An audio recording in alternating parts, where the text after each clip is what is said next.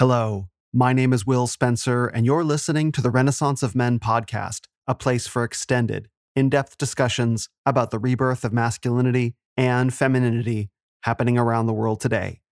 My guest this week is a wife and mother, a thought leader and a speaker, a best-selling author, and a friend. For her second appearance on the Renaissance of Men podcast, please welcome back ALISON Armstrong. This is a time of transformation. As old ways fall, men are called to rise, to heal our lives, grow strong, and transcend our limitations. In tribes around the world, drawing on the best of masculinity from all of time, a new day is beginning. This is the Renaissance of Men. You are the Renaissance. The book of Hebrews famously says in the King James Version, "Now faith is the substance of things hoped for, the evidence of things not seen." If you'll permit me, I'd like to look more closely at three words from this passage: substance, evidence, and seen. First, substance. The online etymology dictionary, one of my favorite resources, says this word comes from two parts: sub, meaning under, and stare, to stand, which itself comes from the older root sta, meaning to set down, make, or be firm. So we can think of substance as the firm foundation beneath something. The first use of the word was recorded around the year 1300, but it wasn't until the 1400s that substance came to mean something material, which is the way we think of it today. Because originally, the word had a purely spiritual connotation. It's the Latin version of a Greek word, ousia, which means the essence of a thing. So, in the original definition of the word, the essential, even spiritual nature of something is its substance. Evidence is a bit easier. In late Latin, the word evidentia simply meant proof. Now, I know that other translations of this passage render substance and evidence using different terms, but all the translations I've found agree on the final word, see or seen, which in Middle English and Old English meant to become aware of by means of the eye, but it also meant to perceive mentally, understand, or experience. And with all these pieces firmly in hand, let's put them back together again in a new way to reveal a meaning of this verse whose beauty, like so many good things, is hidden in plain sight. Once again, here's the verse. Now faith is the substance of things hoped for, the evidence of things not seen. Here's another way of looking at that. Things we hope for that we can't behold with our eyes or even understand prove their existence to us by their essence, which is faith. Do you see it? We're used to thinking of faith as applying to things yet to come in the future. But the author of Hebrews says the opposite. Faith describes things that already are. We just can't see them yet. Faith doesn't look forward to the day when more proof will be provided of the things we hope for. Faith itself is the proof. I've always been a man of faith. As far back as I can remember, it was a part of me, like my blue eyes. And over the past couple years, as I've continued working on the Renaissance of Men, my faith has only grown. Because the very name of this podcast, The Renaissance of Men, was itself a statement of faith. In 2020, when I coined the term, I was describing something that I believed existed, and I was setting out to convince others that it existed too. The substance of the Renaissance was only partially my direct experience. In fact, much more of the substance was actually faith. And now that thousands of you are listening today and are dropping other labels of the men's movement in favor of the term Renaissance, is evidence we can all behold with our eyes that the Renaissance is real. But the Renaissance has expanded. It's no longer just men. While I can't get demographic data on my podcast listeners, almost 40% of my near 10,000 followers on Instagram are women. And that's saying something because in March or April, which was the last time I checked, the percentage was, and this is real, just 8%. So something is happening, and that something, I think, is driven in part by my new faith, which isn't just my faith, but so many others. That faith is in what I call the Great Reconciliation. The Great Reconciliation is the product of the Renaissance of men and the Renaissance of women. Someone once joked with me about the Great Reconciliation. He said, when a man Renaissance and a woman Renaissance love each other very much. That's about right. When our desire to be together outweighs our habits of being apart. When our longing for each other overpowers the distance between us. And when the truth we hear in our hearts cries out louder than the slander we hear in our ears, the Great Reconciliation begins. In fact, it has already begun. For almost 2 years now, that has been my faith. That faith has been the substance of the Great Reconciliation, as it waited unseen. But I've never been alone in that faith. Not ever. In fact, I think it's fair to say one woman held it first, before any of us came around. Which brings me to my guest this week, who, I think to anyone who knows me, and anyone who follows me, and everyone listening, needs no introduction. But just in case some of you do, man, am I excited for you.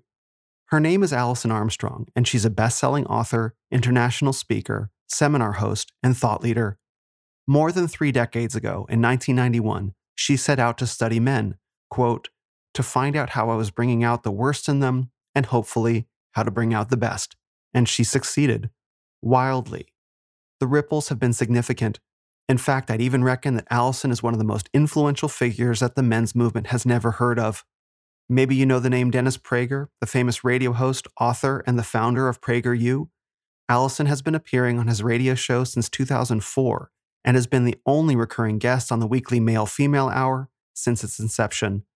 Her most recent appearance was in September. And maybe you've heard of Tony Robbins, just the most famous and successful motivational speaker in the world. Tony teaches ALISON's material too. Throw in her seminars, online programs, intensives, and more. And I think it's safe to say that ALISON has reached millions. Faith is indeed the substance of things hoped for. But to me, ALISON's most important contributions have been her books, The Keys to the Kingdom and The Queen's Code. These books tell the story of an elderly woman, a grandmother named Claudia, and her deep desire to pass on generations' worth of inherited wisdom about men and women before it's too late. Claudia meets Karen, a school teacher, and in the second book, Claudia's granddaughter Kimberly comes along, and together they embark on a journey of unlearning the lies and mistaken beliefs they held about men, themselves, and society, and relearning the truth. As you may have heard me say before, the truth is medicine, because through conversation, more than just the lives of these 3 ladies are transformed. So are the men in their lives, including Mike, Karen's husband, Raoul and Jack, Kimberly's co-workers, plus Bert, Claudia's husband, not to mention an entire office, school classroom, and me. Because I read these books in summer 2018, right at the moment when I was discovering the men's movement was much larger than I realized. And as I was reading Rollo Tomassi, Jack Donovan, and John Eldridge, binge listening to Ryan Michler and Jordan Peterson, and doing 31 Days to Masculinity with Zach Small, I also found ALISON's books and saw myself reflected in them at a resolution I still find striking. It's quite a thing to realize that a woman has as many good things to say about men as men do, and perhaps even more. But that's the ALISON Armstrong. She's quite a thing as well. And now, almost 9 years after publishing The Queen's Code in print, she's finally released it in audiobook version, read in her voice. And not a moment too soon. Because whether or not people know to call it that, the Great Reconciliation is happening. Like the Renaissance of men, I didn't start it. I just paddled out into the ocean, and like you, found myself suddenly standing on the sloping surface of a growing wave. And at this moment, God's timing, of course, the Queen's Code audiobook is here to help us all hear and most importantly feel the way we could be as women and as men together. Now faith is the substance of things hoped for, the evidence of things not seen. In our conversation, ALISON and I discussed her journey to write and record the Queen's Code, the difference between needing and being needy, how ALISON used to treat men at parties long before she wrote the Queen's Code, the importance of discovering our ultimatums or the things in relationship we're not willing to live without, why we should all go a bit easier on nice guys, my own important learnings from ALISON about the Great Reconciliation, and finally, moving stories about her relationship with the man in her life, Dan, who even shows up at the very end to say hi. Like our first podcast together, which is now my most downloaded episode of all time, You'll hear the same wide-ranging conversation full of stories and laughter. This one was a lot of fun. May this conversation and Alison's new audiobook be a blessing to your faith as they have been to mine, and may the truths she shares be medicine to all of our relationships. If you enjoy the Renaissance of Men podcast, thank you. This is a free podcast, so you can chip in by leaving a 5-star rating on Spotify and a rating and especially review on Apple Podcasts. A few minutes of your time can help this episode and Alison reach more men and women. And to help move the process along, Alison has graciously provided my male listeners with a coupon code for her Own Your Ultimatums course, which we discuss in this podcast. The first 30 people, preferably men, to go over to Apple Podcasts, leave a 5-star rating, and written review will get that code for 100% off the course. Yes, free. So, leave your 5-star rating and send me a screenshot of your written review to info@renofmen.com to get that code. Once again, on Apple Podcasts, leave your 5-star rating and send me a screenshot of your written review to info@renofmen.com, and I'll get back to you with a code for 100% off Alison's Own Your Ultimatums course. And though on the internet no one can tell if you're a woman or a man, Alison did specify that she'd prefer to give this program to men. And the codes will almost certainly be used up in the first 24 hours, so get after it fast. This episode is also available on YouTube, so you won't want to miss it there. Visit youtube.com/@renofmen to use their new handle system to go straight to the channel. Once again, that's youtube.com/@renofmen, where you can smash that like button and subscribe. And before we begin, Alison had a desk fan going in the first 20 minutes or so of the episode, and it was rattling a bit into the microphone, which we fixed, so please bear with us. And Alison took some extended pauses to think during our conversation, which I decided to leave in. I know our efficient mode of being today often demands that every second be full of content and information, but I felt that it would be more meaningful to my listeners to invite you into the moments of thoughtful silence that we shared together. So it gives me great pleasure to welcome this week's guest on the Renaissance of Men podcast, the author and new voiceover artist of the best-selling book, The Queen's Code, ALISON Armstrong. Hey, Alison, welcome back to the podcast. Thank you. I'm so glad to be here. Well, I want to say congratulations. You are now far and away my number one podcast of all time. First podcast across 5,000 downloads, which is pretty incredible when you think about it. It was like four hours long. Oh my gosh. And it's really cool to see, like they'll just spike out of nowhere, like hundreds of downloads in a month. Like someone must share it somewhere. It's really cool to see that. Just how long the legs have been for that conversation. Wow. Well, I mention you a lot as well, so I don't know if people go looking at that point, but we have extraordinary conversations ever since the first one for the Renaissance of Men. That's right. It seems to be a habit.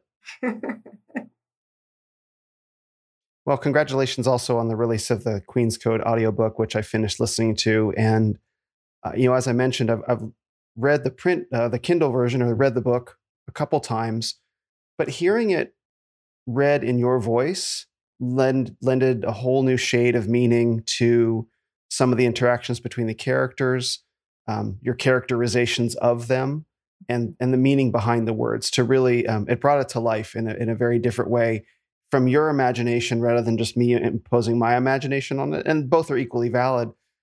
So what was that process like for you recording the audiobook? It was intense. It was emotional, as you can hear my voice sometimes. It was, there are a couple of things that were odd. Like, how did that happen? But it goes back to, as you know, I started studying men in 1991, right?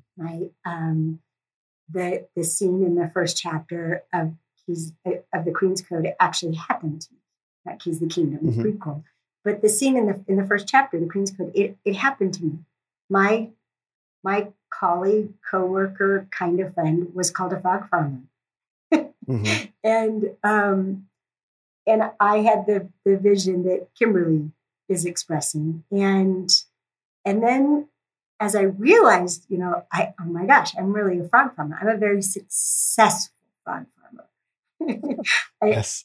I prided myself in the way I thought of it as getting men to show their true colors within like 10 days. Yeah. I Industrial frog farmer. Oh my gosh. I did not want to fall in love again. And, and so I had come to the conclusion that men are cons, and I wanted to reveal the con before I fell for it. And it didn't occur to me that I had anything to do with the version of every man I was getting. I thought that was the real version, which I now equate to taking a dog and then blaming the dog when it bites you, or runs away and then bites you, or bites you and then runs away. All those versions can happen. And but this question popped into my head as I was sitting there confronting it. And the question was, what if men are responding to women? And I've talked about that question, right? And it's worth listening to those conversations in your podcast, the one we did before. But that's really the beginning of a lot of strangeness that I'm only now coming to terms with. And strangeness, like that question popped into my head. Where did that question come from? Well, that's always a question. Yes, yes. And that's what I've been delving into. And including other questions that have guided my research that I thought of that question. Maybe the question thought of you. Could be, yes. But in the story of the Queen's Code, other strangeness I never questioned. Like these questions popping in my head. What if men are responding to women? And then when Greg did something that was just outrageous to me, the question, what if there's a good reason for that? Which led to all my research on that everybody, man or woman, only ever does what's important to them. Yeah. Ever. And so all the things we think we should do that we haven't done, they just haven't risen to the level of importance, right? And that happened because Greg, knocked over a blender of mine and left it broken on the floor. Single focus to extreme. He was trying to catch an airplane. And okay, I get it. Yeah. And then what if no one's misbehaving, including you? Right? It was another one that popped in. And then a few years ago, just right out of my mouth, honor yourself first or all is lost. And so these kinds of things that popped in, right? And so that's where my research began, right? What if men are responding to women? And within, that was 1981, within a year of that, I had been asked to stop castrating men, literally put that way, and had done so. Seeing what happens when we don't interact with men by hand me your power and then we'll talk. I had met Greg, my not yet husband, but soon to be. And I'd come to the conclusion that the things that I'd learned in that year had to be shared, that I had to write a book. I have to put this in a book. But I talked to somebody about it, and he told me how to tell whether I had enough material for a book. And if you have more than 10 chapter titles, you can do a book. And I did, definitely, a year in. And it was shortly after that I was meeting Greg's family and talking to his sister-in-law, and I could tell that her marriage was in trouble. I'd been watching the way they were interacting. I was watching the way she talked about him. I could tell, like we discussed in Keys of the Kingdom, I could tell he had become a king, and she hadn't caught up with that his needs were very different than the 20 years that they had been together and raised a family together. And she wasn't adapting. And this was this was having a huge effect, and it could get worse. And I tried to tell her about it. I tried to tell her about the stages of development, and she basically wasn't listening. She just didn't care. And then I switched over to telling her a story.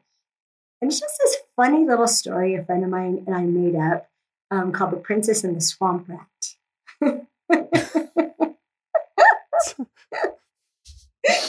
All right. Let's see where this goes. We can go back to it. If you wanted to hear the story of The Princess and the Swamp Rat, I'll tell you the story. But all of a sudden, I kind of do. All of a sudden, I had her complete attention. And we were shopping together, and, girls can talk and shop. But now she's paying attention. And then her husband comes to pick us up and give us a ride back to the family reunion. And she's like, shh, Dad, shh, Allison's telling me the story. Let her finish. And that's when I got it. Oh, whatever this book is, it needs to be a story. And that's where it came from. This has got to be a story, because we can hear things when we're not in the hot seat, right? When someone's saying, you are doing this and don't do this, this, or this, it's very hard to learn. It's very hard to let our guards down. It's very hard to let our point of view be altered. So actually the next day we were driving home and I was writing, like the story started showing up, and I was writing it literally on a shopping bag, a brown paper shopping bag. Oh, wow. And it was just coming out, and I was writing. And as I did that, which ended up just being the first couple chapters, not even chapter, like paragraphs, and I don't even know where they ended up because of what happened when I came to write the book. But it became obvious as I was doing that I didn't know how to write the book. That I had already used what I learned about men against men badly, hurt men badly once I found out how you're really motivated.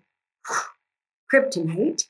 And that I needed to write a book that at that time I thought it was just for women. I didn't know, how much it would affect men. And I needed to write a book. Can confirm. Yeah. Oh my gosh. Yeah. A whole other thing we can talk about. But I'm sure we will since you listened to it, but read it and then listened to it. And so as I realized that I needed to know more. I needed to know more about, one, what triggered women to emasculate men, and two, how they did it, all the different ways that they did it, and three, and maybe most importantly, how they justified it. Yep. I needed to know a whole lot more about that. And then fourth, what do you do instead? Right? Since the emasculation comes from fear and frustration, what do you do instead? How do women emasculate men because they think that's the only way to get what they need? And even though it doesn't work, they don't have an alternative. So I had to figure out all four of those things. And that's when I told my best friend, I think I need to do a workshop in order to learn how to teach this so that I can write the book. And so we did that starting in January of 1995. I didn't know it would take almost 15 years of doing those workshops before one evening I knew how to write the book. I'd gotten enough of all those four things in all these different expressions from thousands of women and contributions of hundreds of men. I finally knew how to write it. And so I wrote a book proposal, right? Chapter by chapter, and this will be about this and that'll be about that. And then me and my agent went to New York, and we had a bidding, for the publication of the book. And that's very, very exciting. We'll talk about what it does for your ego. People are bidding on your book. And I chose the editor that I loved the most and felt the most resonance with, and then sat down to write the book. And then that's when it got really strange, which had happened before with Keys of the Kingdom, but I didn't trust it to happen again. And that was, I sat down to write, and it literally occurs like it's like this big. Like this big, and it's right here. And a movie screen opened, and a movie started playing, and I started typing. And I didn't know the word channeling then, and I still don't trust that word. It seems weird to me. And like, what the heck is that? I just know that that no one can write a 96,000 word book in 3 weeks. It's pretty fast. Yeah, and I didn't write it. I just watched the movie and typed as fast as I could, and it was weird. It was like trying to write a screenplay from a movie, right? So that backwards, yeah, trying to describe what I was seeing. Like, like, how do you describe this? How do you describe that? And then it was also really, Keys to the Kingdom, which was what I knew I could write at the time, years before, like 15 years before, I don't know, many years before, 2003. That ran as a movie too. And that's like 42,000 words. And it all got typed up in like 8 days. But I kind of forgot how weird it was. I kind of just never. What?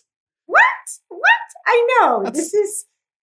I'm coming more to terms with the strangeness of my life, and which, as you know, became stranger when my husband died. And so it's actually been stunning. And you asked what it was like to do the audiobook. So I'd done 3 book clubs, I think, before that, 2 or 3 book clubs with the Shift Network, which meant I reread the book to prepare for every session, every chapter with the participants. And even reading the book there kept being things that surprised me. I didn't know that was taught in this book. I didn't know we did that in this book. I don't remember that happening. And then when I was recording the audiobook, 2 things. One was, it was so much more intense. I just conveying the story, reading the story consistent with how I watched it, right? I realized, oh my gosh, the emotion, the pain, the joy, the struggle, like everything was so much more intense in me reading the story to everybody. And I was like matching the movie that I watched, right? And the movie was vivid for me as I was reading it, even though every part I was reading, I didn't remember was in there, right? And when I was typing up the movie, like people have asked me, so how did you pick these 8 characters? I didn't. No. Why did you have the story evolve like this? I didn't. Couldn't tell you. I didn't. I transcribed the movie.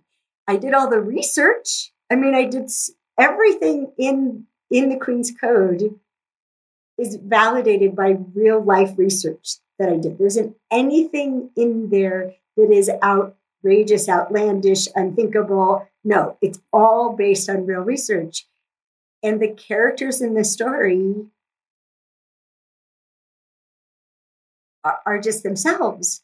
And which was then what happened that was really, now this is odd upon odd, as I was doing the audio recording, and sometimes I just have to stop because I was overwhelmed with emotion. And there was one particular time that I lost it, oh my gosh.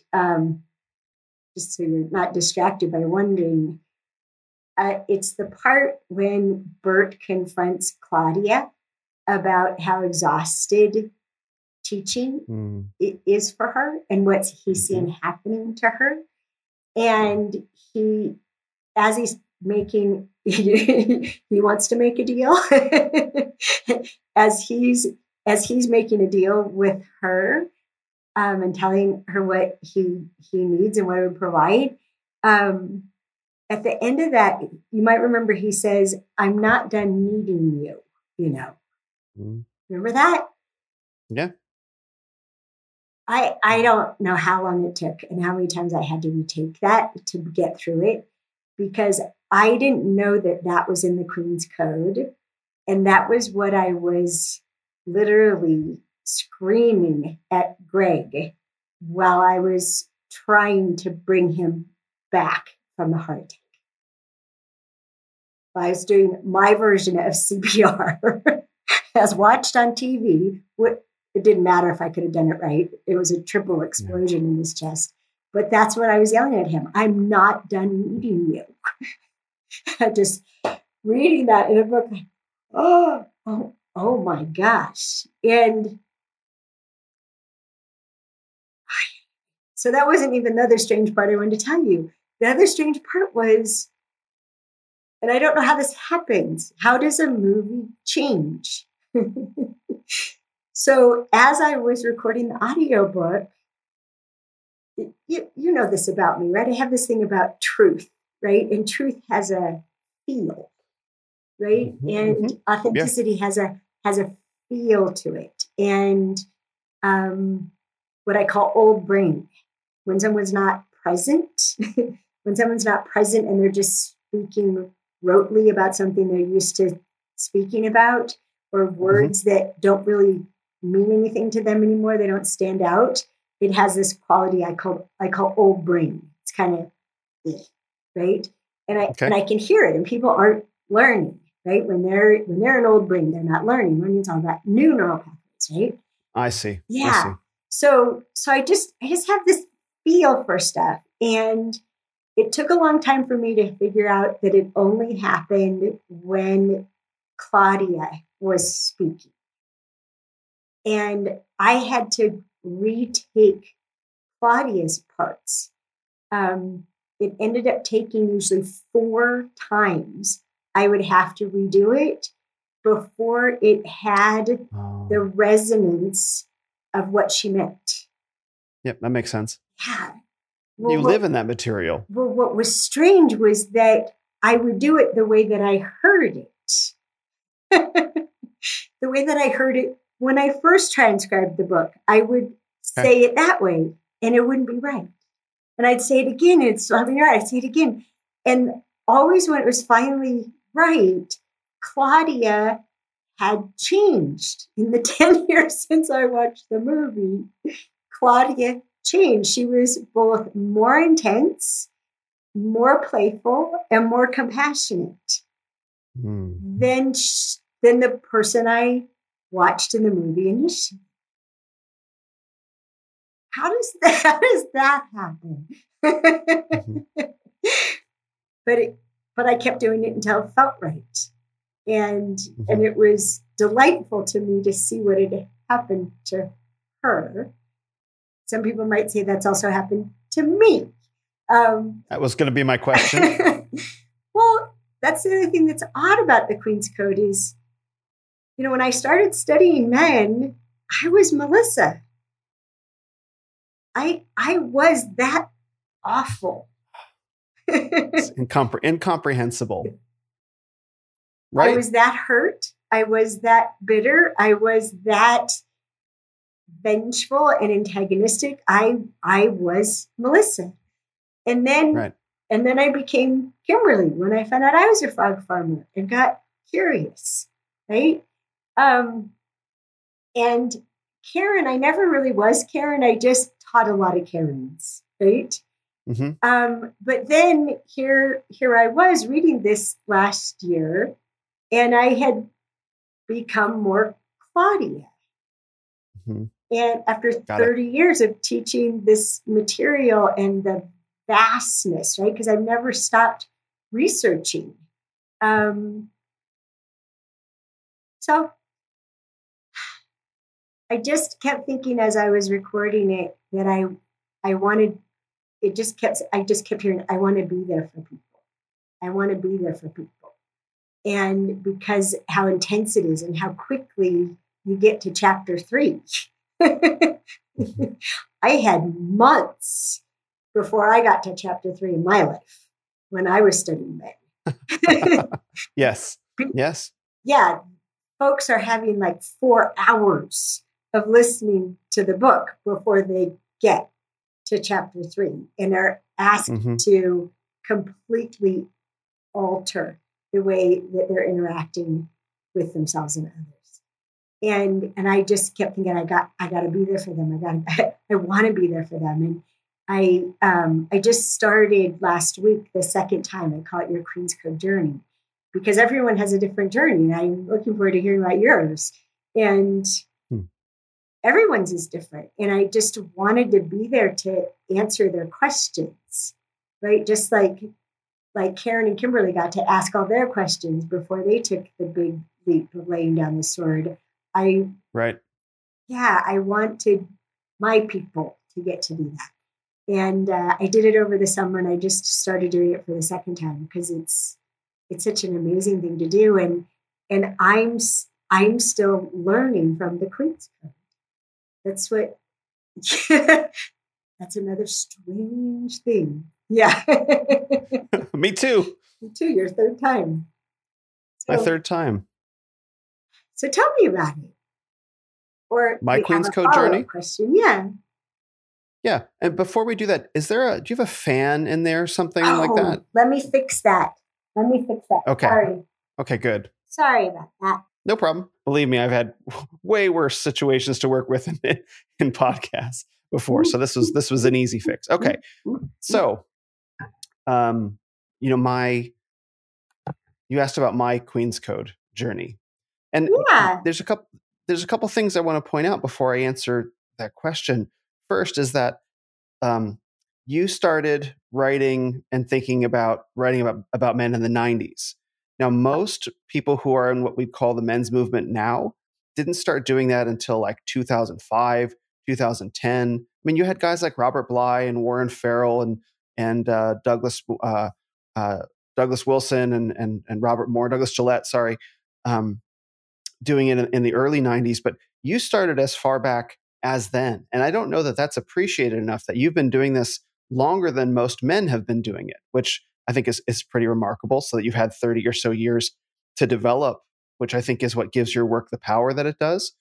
And it's so strange that you've been doing it for so long, but you go talk to men about like, no, I've never heard of ALISON Armstrong, but then there's all these other people over here who have. So, that's always very cool. And then I think the other thing is that, the Queen's Code audiobook is almost 11 hours long, just over 10 hours long. Yeah. Right. And so you're talking about multiple takes. I mean, I can imagine it must have taken you 40 hours or so probably to try and record it. I mean, at least, if you're trying Claudia over and over again, and Claudia talks a lot in the book, as it turns out. I don't know. I'd have to look at the bill from the sound engineer. Oh, I just know that there were whole parts that I didn't have to do multiple takes. Got it. It was usually just Claudia. Okay. And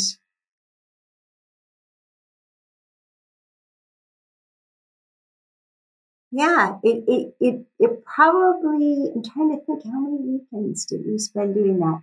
It was probably about 20 hours of me recording, but then I had multiple people listen and went back and did retakes and things to, and just things that like squeaky chairs. There's no such thing as a not squeaky chair, even in a professional sound studio.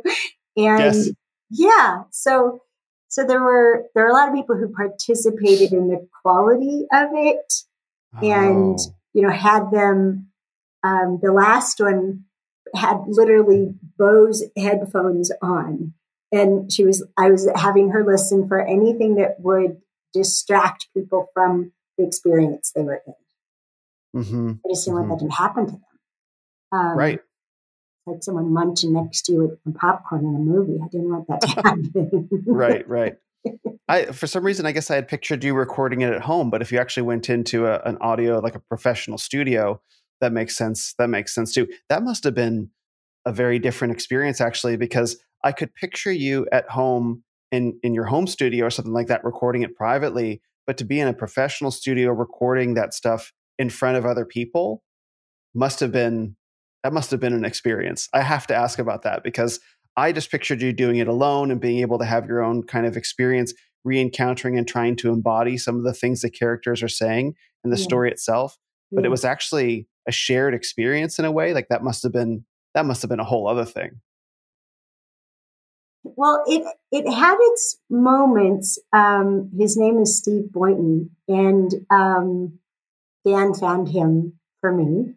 He did a great job. The audio sounds incredible. Yeah, thank you. He was amazing. I'd never met him before scheduling to do this. It's actually what had me end up moving. One of the things that the impetus for moving to Steamboat was I already needed to be here for periods of time to do the recording. And so I moved here in the middle of it based on other things. And so he was someone who didn't know me. He didn't know my work or anything about it. He didn't even really follow along in this story in the beginning. He was just being technical, right? Mm-hmm. And it wasn't until later on, one of the times that the emotion came through. I think it was Kimberly's emotion that came through, and I said, I think I need to do that again, and he actually said it sounded right. Like by then something had happened. It was very much further along in the book, and he's like, I don't think you need to. It fits, and so the way he listened had changed. That's great. But he was present for, I mean, there literally were times I just broke down and sobbed. And he just waited till I recovered myself.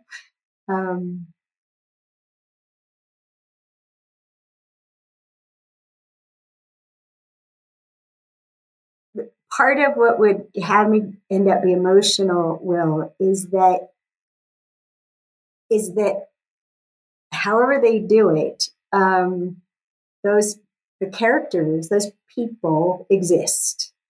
And when I was transcribing Keys of the Kingdom, like one morning I woke up and I think you read Keys of the Kingdom, right? Or did you listen to it? I read that first. Okay, good. Yeah, I like it for people to read it first, but they don't have to. And so that was also a movie, right? And I didn't decide on those 4 characters. And then for them, those 4 to go on and become 8. But when I was writing Keys of the Kingdom, like I woke up one morning and I knew that today was the day that Karen was going to see the table, right? This table keeps getting referred to, right? Yeah. And I just knew there was something special about this table, but I didn't know what it was because I'm just transcribing the movie. And I woke up that morning and I thought, oh, Karen's going to see the table today. And I said out loud, do you think you should show it to me? And then, boom, I saw the table, right? And just, oh my gosh, right? I didn't see Kimberly's chair till Kimberly saw her chair. And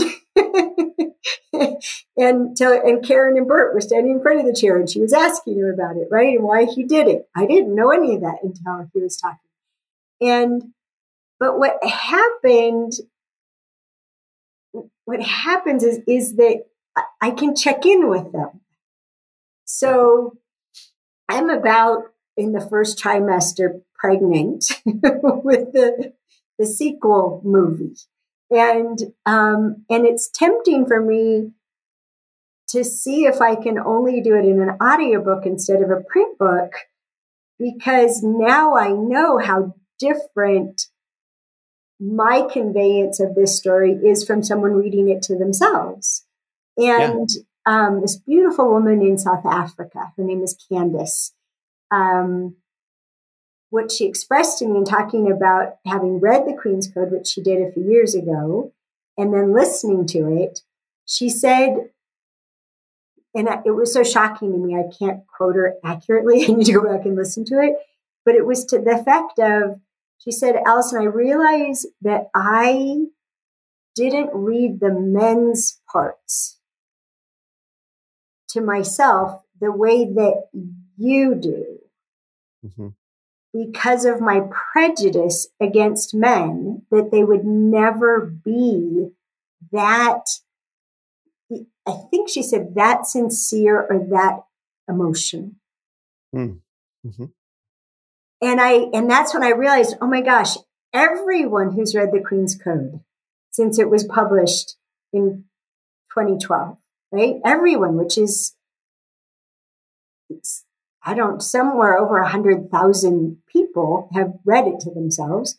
We don't know the exact number because when we originally printed it, we made it possible for people to download it and print out as many copies as they wanted.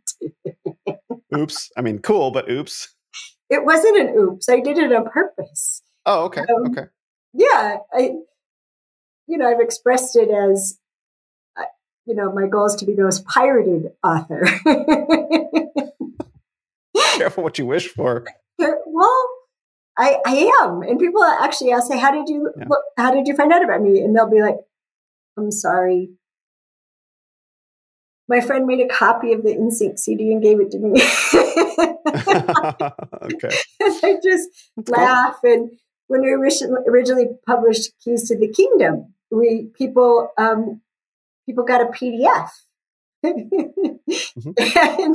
And it came with a letter that said, well, we hope you'll let your friends and family buy their own copy of Keys to the Kingdom. If you just can't help it, I forgive you in advance. I just would say, this is unprotected, and I forgive you in advance. Mm-hmm. And I don't know how many people did that, but I'm a messenger, right? So get the message out. And people passing secret notes is sometimes one of the best ways to do it. And anyhow, my point was, where I started out with, is I can check in. I can check in with the story.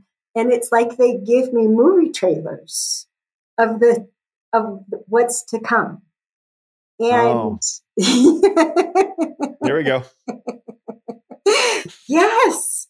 Yeah. Yes. And so I knew, before recording the audio book last year, I knew that the next book starts a year after the Queen's Code ends. It's been a year, and I know it starts with the characters reflecting back on all that happened for them in that year, and how excited they are now that the lessons are beginning again. Yeah, so there's things that I know are going to happen that colored me recording the audio. Oh, sort of like you were foreshadowing, almost, in a way. Well, I just knew, but when I originally transcribed it, I didn't know that was going to happen. But now we're doing the audiobook. Now I know things that are going to happen that I didn't know, and it changed the meaning of. Yeah. Well, I think you asked me about my Queen's Code journey, and I'm actually really enjoying hearing about your Queen's Code journey, right? Because most people don't really have, well, I can't say that, but, it's a book, your books profoundly impacted me. And I want to talk about that in a second, but it's really amazing to hear the way that your own books have impacted you. And I think that's the thing that really came through in listening to the audiobook, was that I know you and we've spent a lot of time talking, and I could listen into the audiobook and I could hear inflections in your voice and the way that you would say things. I was like, okay, I bet that was a pretty meaningful kind of moment, or hear you smiling in some ways. And it was like, okay. And so I got a hint of it, but to hear the way that it's evolved for you over 30 or so years since your initial being called a frog farmer, and you had told me that was a real story, and the story about the snap shirts, right? I remember you telling me, right? I forgot I told you that. Yeah. Okay. Yeah, So gosh. can you tell that story real quick? Because I think it's like a point A to point B, C, D kind of thing, where it's like to know you now and to read the ways that you write and think and teach about men, and to read the way that to hear you tell the story of the way that you were. Yeah. It's one of those things like, how does a person get from there from point A to point B? So maybe tell the snap shirt story, because I think it'll really impact a lot of people to hear that. Oh boy. Well, I don't know if I gave you this background when I told it to you. So I was 17, and by then I'd already concluded that men are bigger and stronger and they'll hurt you. And so I'd already unconsciously taken up disempowering men. And my forte, if you will, my forte in disempowering men. Exactly. Okay. So my forte in disempowering men was keeping men off balance. So, you can feel yourself into it. That's a certain way of being disempowered. So it was rarely a direct hit. It was just the sense that if I could tell when a man was on tilt, like he's tilted on one foot, then he couldn't attack. I felt safe when he couldn't get his bearings, when he couldn't keep his act together. That's when I felt safe.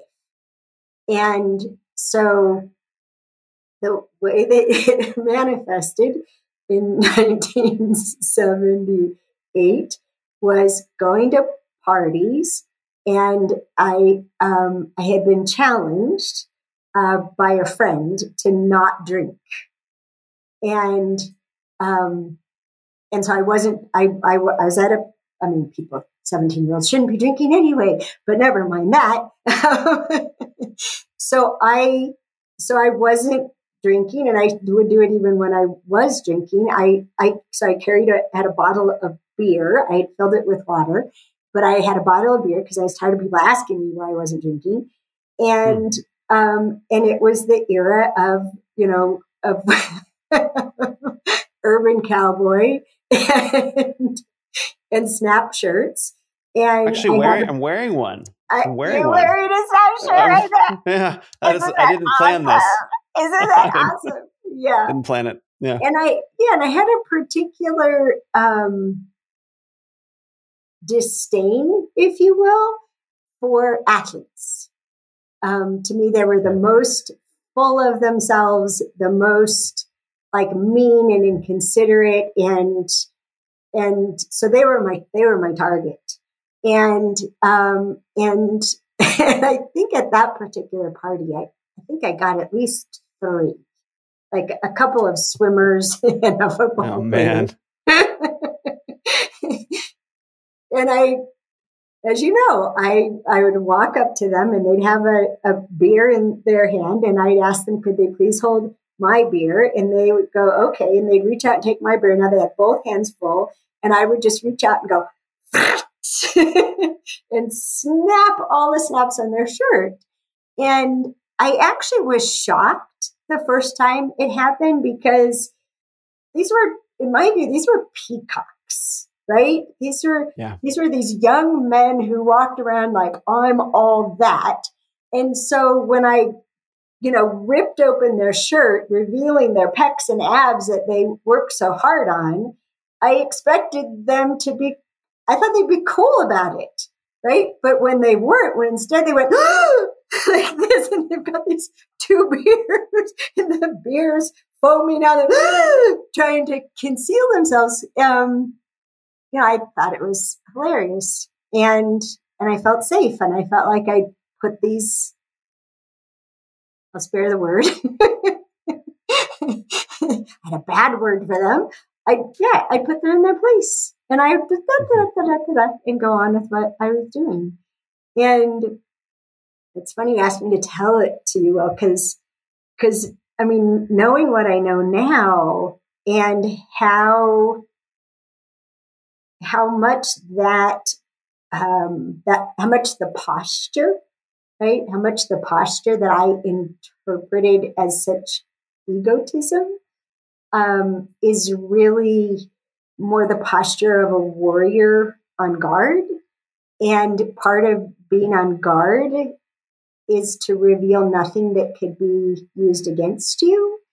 And women don't know that if you share something meaningful to you with us, and we share it with other people, that we have just revealed you.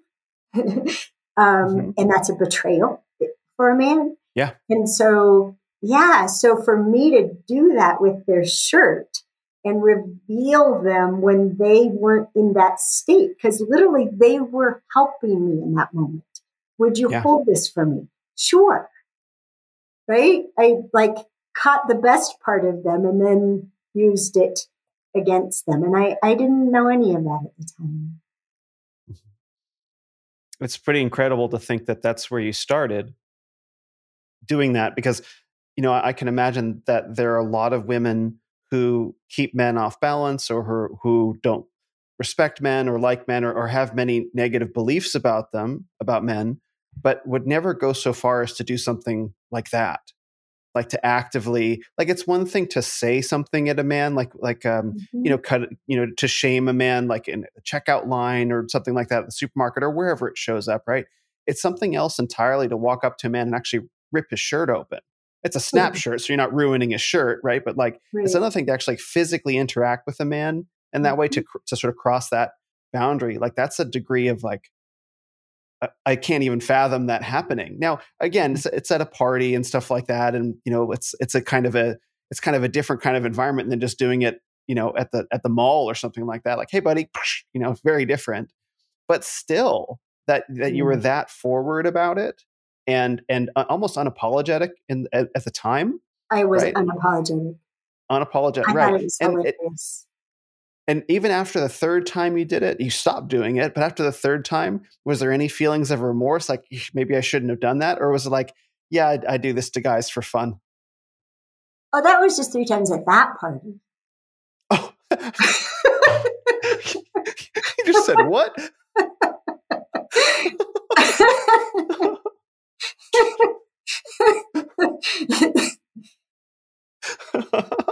Seriously, I'm gonna need a minute with that. I'm sorry. I said I was Melissa. I guess I was worse than that. I mean, I had my first crush on a boy when I was 7. Okay. and probably even younger. My first real crush would have been with my big brother. You don't think of it as a crush, but Sure. my brother was 15 months older than me, and I just wanted to be with him. I just wanted to follow around and be with him. There's this amazing space about him, even as a child. Even though he sometimes was so cruel to me, I just would always go back to wanting to follow him around, and I wanted to play with Chris. And my father adored me. He wasn't around much, but when he was so kind. There were things I wanted to do, like I wanted to learn cursive, and at school they said I wasn't old enough to learn cursive. They wouldn't teach me, and So my dad sat down and taught me how to write cursive. And I think I just always loved men. I always loved boys. I always would rather be with boys than with girls. And I always had one girlfriend, one best girlfriend. But I'd rather play with the boys. You guys do way more fun things than girls do. Sometimes. And, but that feeling that way made me really vulnerable. And also, if you think of the time when I grew up, right, I was born in 1960. So I was becoming, right? So I was becoming a young woman at a time when the old roles and stereotypes, which my mother was part of, right, a homemaker, and women's liberation, and anything you can do, I can do better, which my mom danced around and sung in the kitchen, and the messages, right? So the message of Barbie dolls, and you can run a truck through her thighs. So thigh gap, right? Barbie doll introduced thigh gap to women and had us believe we're supposed to have that. And just this message from my mother, who was so pissed at my father for not giving her the fairy tale life she thought she was signing up for, and her own intellect that didn't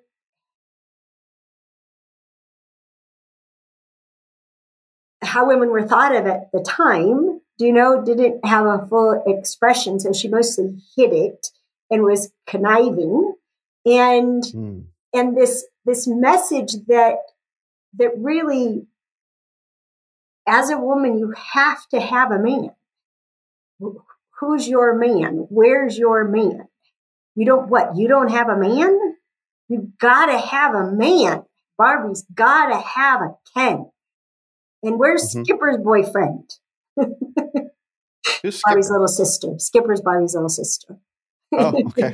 but Skipper didn't get a Ken, right? Barbie had a Ken, blonde Ken, brunette Ken. She could pick her Ken. But Barbie had to have a Ken. So you have to have a man, but don't ever need him. Yes. And make sure he knows you don't need him. Yeah, mission accomplished. Yes. But you can see the conflict, right? You got to have one, but never need him. And then as I started studying men, finding out, and men would just throw it. They would just throw the comment off. They didn't know it was earth-shattering to say something like, well, she didn't need it. She didn't need me. So I looked for someone who did. In direct conflict with what I was taught and what so many women to this day are proving. Like, they think that the less I need you, the more attractive I will be to you. Exactly. So we have a friend who used this word, conflate. We have conflated needing and needy. Oh, that's great. Yes. That's and great. So women are terrified of being perceived as needy, being perceived as weak and needy. And so instead of addressing that, like, we started asking men, what does needing mean to you? And the way one man put it was, needy is when you can't handle the basic components of life. Yes. Yeah. And That's completely different than never needing something from another human being, never needing help, for example, right? And it's the source of, as it's talked about in the Queen's Code, the source of women not asking for help in a way that's dignified, supportive, empowering. Other people can win at providing it, right? Because we don't ever want to need help. We don't ask for help in a timely way or with respect. And then we end up needing to be saved because we got in over our head. And then we're pissed at the lecture saving comes with, which the Queen Codes illuminate why the lecture. And it just ends up making it worse. Right? Getting a lecture for needing to be saved it reaffirms never need a man because they'll be a jerk about it. Instead of understanding really how huge the difference is and what it means to a man who's instinctually always exercising discipline about a limited amount of time and money and energy and is really invested in his plans. And something that he's got to interrupt his plan in order to keep someone he cares about from a big consequence, that's going to come with a lecture. If you'd asked me sooner, I could have planned on this and I would have been happy to provide it. I didn't know any of that. Sure. I mean, but as Claudia illustrates in the Queen's Code, that inheritance, and I think that's the power of Claudia as a character, is that she's talking about 9 generations of inheritance about how men work that got lost in Myra's generation, who I assume is the baby boomer generation, right? That's sort of around that time, roughly, right? Like in that, she's probably born around the same time as you are, somewhere in that range, right? That there's all this wisdom. 9 generations is what, like a couple 100 years, 300 years maybe of information about men? It's even more than that. Generations used to be measured in 25 years, and Claudia's family's been at it for 500 years. 500 years. Okay. Yeah, so here's 500 generations. Yeah. So here's 500 years of knowledge about how men work. That is the entire inheritance is just discarded by her daughter. Like whatever, I don't have any need or want for it. And so it's not like Alison Armstrong is conjuring this stuff up out of nowhere. Like you've spent centuries yourself studying men and women and you figured it out. It's like, no, this inheritance, this knowledge about men was there. It was understood how women can relate to men and how men can relate to women and how men can relate to themselves. That's a whole other thing. And it was just thrown out. Yeah. It was just thrown out in favor of, I like how you said needing versus needy. I like that distinction. The one that I talk a lot about is equality versus sameness. Like that's another thing that gets conflated. And then there's also strong and independent versus soft and self-sufficient. And it's that independent. Like what you're looking for is not a woman who's independent, doesn't need a man, but she can take care of herself. She's self-sufficient, right? And so I really like that you added that third piece, needing versus needy, right? Because there's a big difference for a man in there. There's a huge difference in can I talk about the independence and self-sufficiency? Yeah, please. My mother used to say to me when I was wanting to be married again. So I'd gotten married when I was 23, and that was the man to whom I was Melissa, because he didn't do anything husbands are supposed to do. And is that because he actually didn't, or that's because what you thought he didn't? Like Scott's doing a decent job, but Melissa's just cutting him off at the knees every chance she gets, right? Well, the important part of my sentence is what I thought he should do. That's what that's what I was getting at. Yeah. So he wasn't anything that I thought a husband would be. And he wasn't that way before we got married, but I thought getting married would change him. I thought that minister had fairy dust. Yeah, it's amazing. And he would change into a husband. And after we got married and I told him the light had come on in my car and it needed its oil changed. And he said, you should take it to Jiffy Lube. That was my first indication that, no, husbands take care of cars. That's what husbands do. They take care of cars. Yes, it's written on the stone tablets of husbandry. Yeah, and so anyhow, when I was wanting to be married, my mother said to me, well, Allison, you may have to give up your precious self-sufficiency and your damn independence. And so the two different concepts. Yeah, and they are in the way that when I created the course that at the time was called Celebrating Men in Marriage, because there's everything I'd learned from men about marriage, and men are actually really intelligent about marriage in a way that women generally aren't, because men take commitment very seriously. Very seriously. And I'm a dictionary girl. So as that course was coming through, again, with all these thoughts that I thought were my own, I looked up independence and self-sufficiency. And women want to be married, but they want to be independent. But independent means free from the influence of another. Not a good way to be married. Exactly. And so that's why a man will think this woman could be my wife. She has all the qualities I'm looking for in my wife. And then she tells him about something she's decided. And in her mind, they're not serious enough for him to have the right to an opinion, let alone a vote.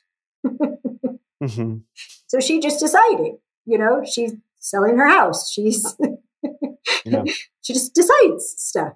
And to her, he doesn't have the right to say anything about that. He doesn't have enough status that he deserves to have influence.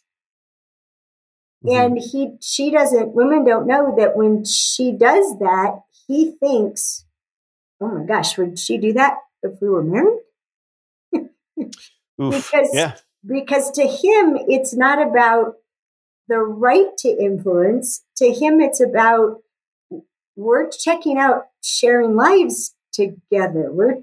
How do we do things? How do we decide things? How do we solve problems? What do we do when we're upset? This is me seeing to the puzzle pieces fit together, and that free from influence. Here's the result. Oh my gosh. Yeah. Marriage isn't about independence.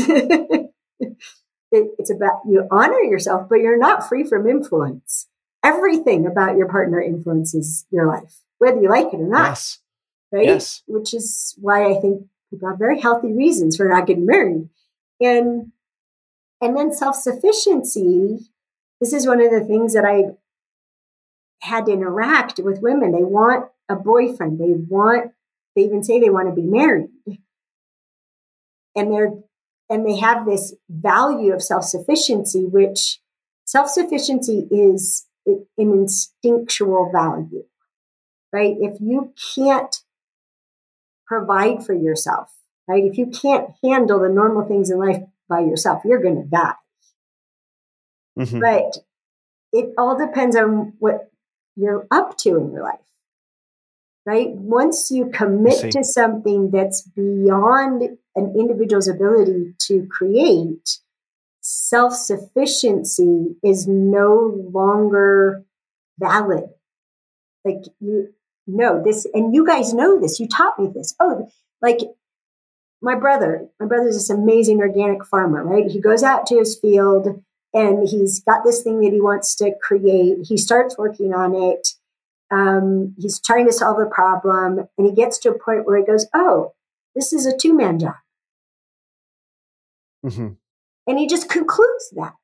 He's not embarrassed or ashamed of himself for not being able to do it. It's a two-man job, or this is going to take a team. It's not, there's no pride of self-sufficiency in it. It's we've taken on something that's beyond my ability to do, and this is my part, and I need people who are able to do these other parts, including I'm not a good team leader. I need someone to lead this team, right? And so it's one of the things that I appreciate so much that I've learned from men, that it's just a fact, right? It's not a judgment. It's just a fact given what you're committed to. And, I'm passionate about partnership. And in our course, Lux, which is online, starts out by saying most people aren't up to anything big enough in their life to require partnership. And we do that on purpose. We keep our lives small enough. We keep our ambitions small enough so that we can be self-sufficient. And it ends up being going from a survival imperative to identity.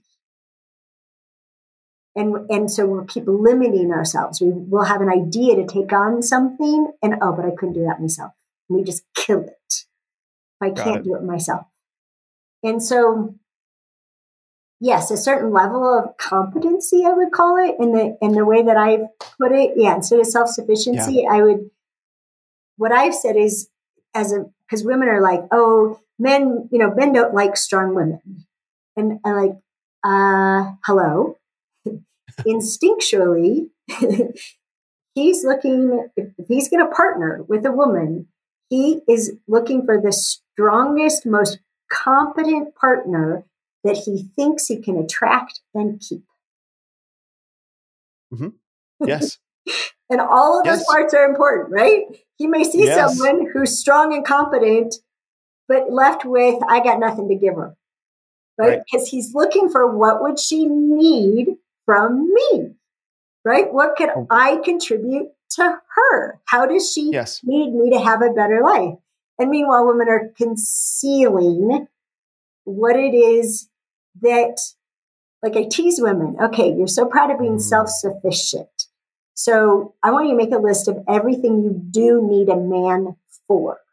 Like, can you rub your own back? Can you hold yourself in your arms and comfort you the way that a man can do? I mean, you guys are awesome. This came up about the Queen's Code last week, because there's a part in the first couple chapters where Kimberly is insulted at an effort to be comforted, right? And then I didn't even notice this. One of the participants pointed out, and then later in the same chapter, Claudia is being comforted by Bert. And it had her realize that she doesn't let anybody comfort her. And she really would love to be comforted. And she'd like to ask her husband to comfort her. I mean, geez, talk about something that changes the quality of your life. Comfort. So, yes, there are many things we can be self-sufficient at, and there are so many things that we can't be, because they come from another human being. Right. I like that. I'm not committed to the word self-sufficient. I just like the alliteration with soft and self-sufficient. But you're right. What I'm trying to capture with that is this idea of not needy, right? Yeah. So sufficient meaning not needy, but I like competent as well, right? Because that's true. Like, we're not looking for women that are completely and totally self-sufficient, because we as men, when we become good men, we recognize that we're not self-sufficient either, and that's a big transition because many men are in this lone wolf kind of mentality. I have to do it all on my own. No one's coming for me. I got to do it all. And it's a big step for a man to get past that and recognize, as you so brilliantly said, if you only take on things that you can tackle as an individual, you're going to live small. Like, you have to be able to work and live in teams and community as a man, because that's how you accomplish great things, right? And so you have to get past your own desire for lone wolf independence as a man, or self-sufficiency, and recognize that none of us are as strong as all of us. And that's a point that I try so hard to make to men, because one of the things that I experience is that there are so many men in the men's movement in particular that are like, my version of being a man is the only way to be a man. Yes. And that's objectively not true. And you can even see it in like the movie The Lord of the Rings, right? Aragorn is nothing like Gimli, is nothing like Legolas, is nothing like Frodo, is nothing like Gandalf. These men are not similar, but you recognize them all as men, recognize them all as part of a team. Why are all these kinds of men, different kinds of men, and all equally valid men, but all men have to look like you, Mr. Content Creator? How does that work? And so I try to encourage men to get to that point where you're, it's interdependence, right? Dependence to independence to interdependence, where you recognize what your limitations as a man are, and you recognize that guy doesn't have the same limitations, but he has his own, and the two of you together can do much more. And that you tie that also into partnership is very powerful, because it's not something like, to ask women today, what do you need a man for? Snap answer, nothing. Right? And it's like, it's not without even hesitation, right? Your face right there shows it, right? It's like, well, is that true? Can we dig into that notion that you need a man for nothing? Because I don't know that, and maybe you said this to me, but I certainly heard it recently. It's that men have never said we don't need women. There's a small segment of men out there called MGTOW, men going their own way, that say that, but it's very small, and that community has its own problems.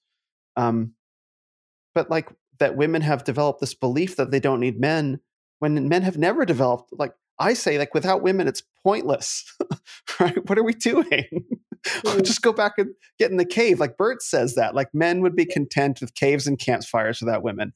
And it's true, right? So I appreciate you're trying to break down using the Queen's Code, especially this notion that women don't need men, and getting them to ask, like, what do you think you might actually need a man for?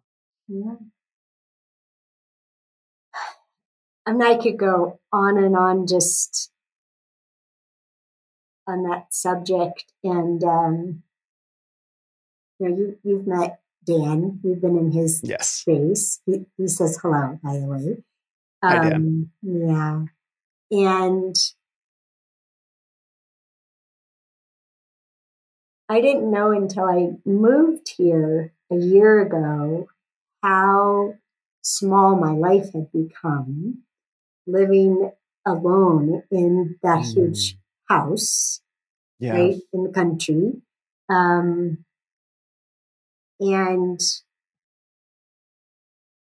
I didn't realize I was shrinking until I moved here.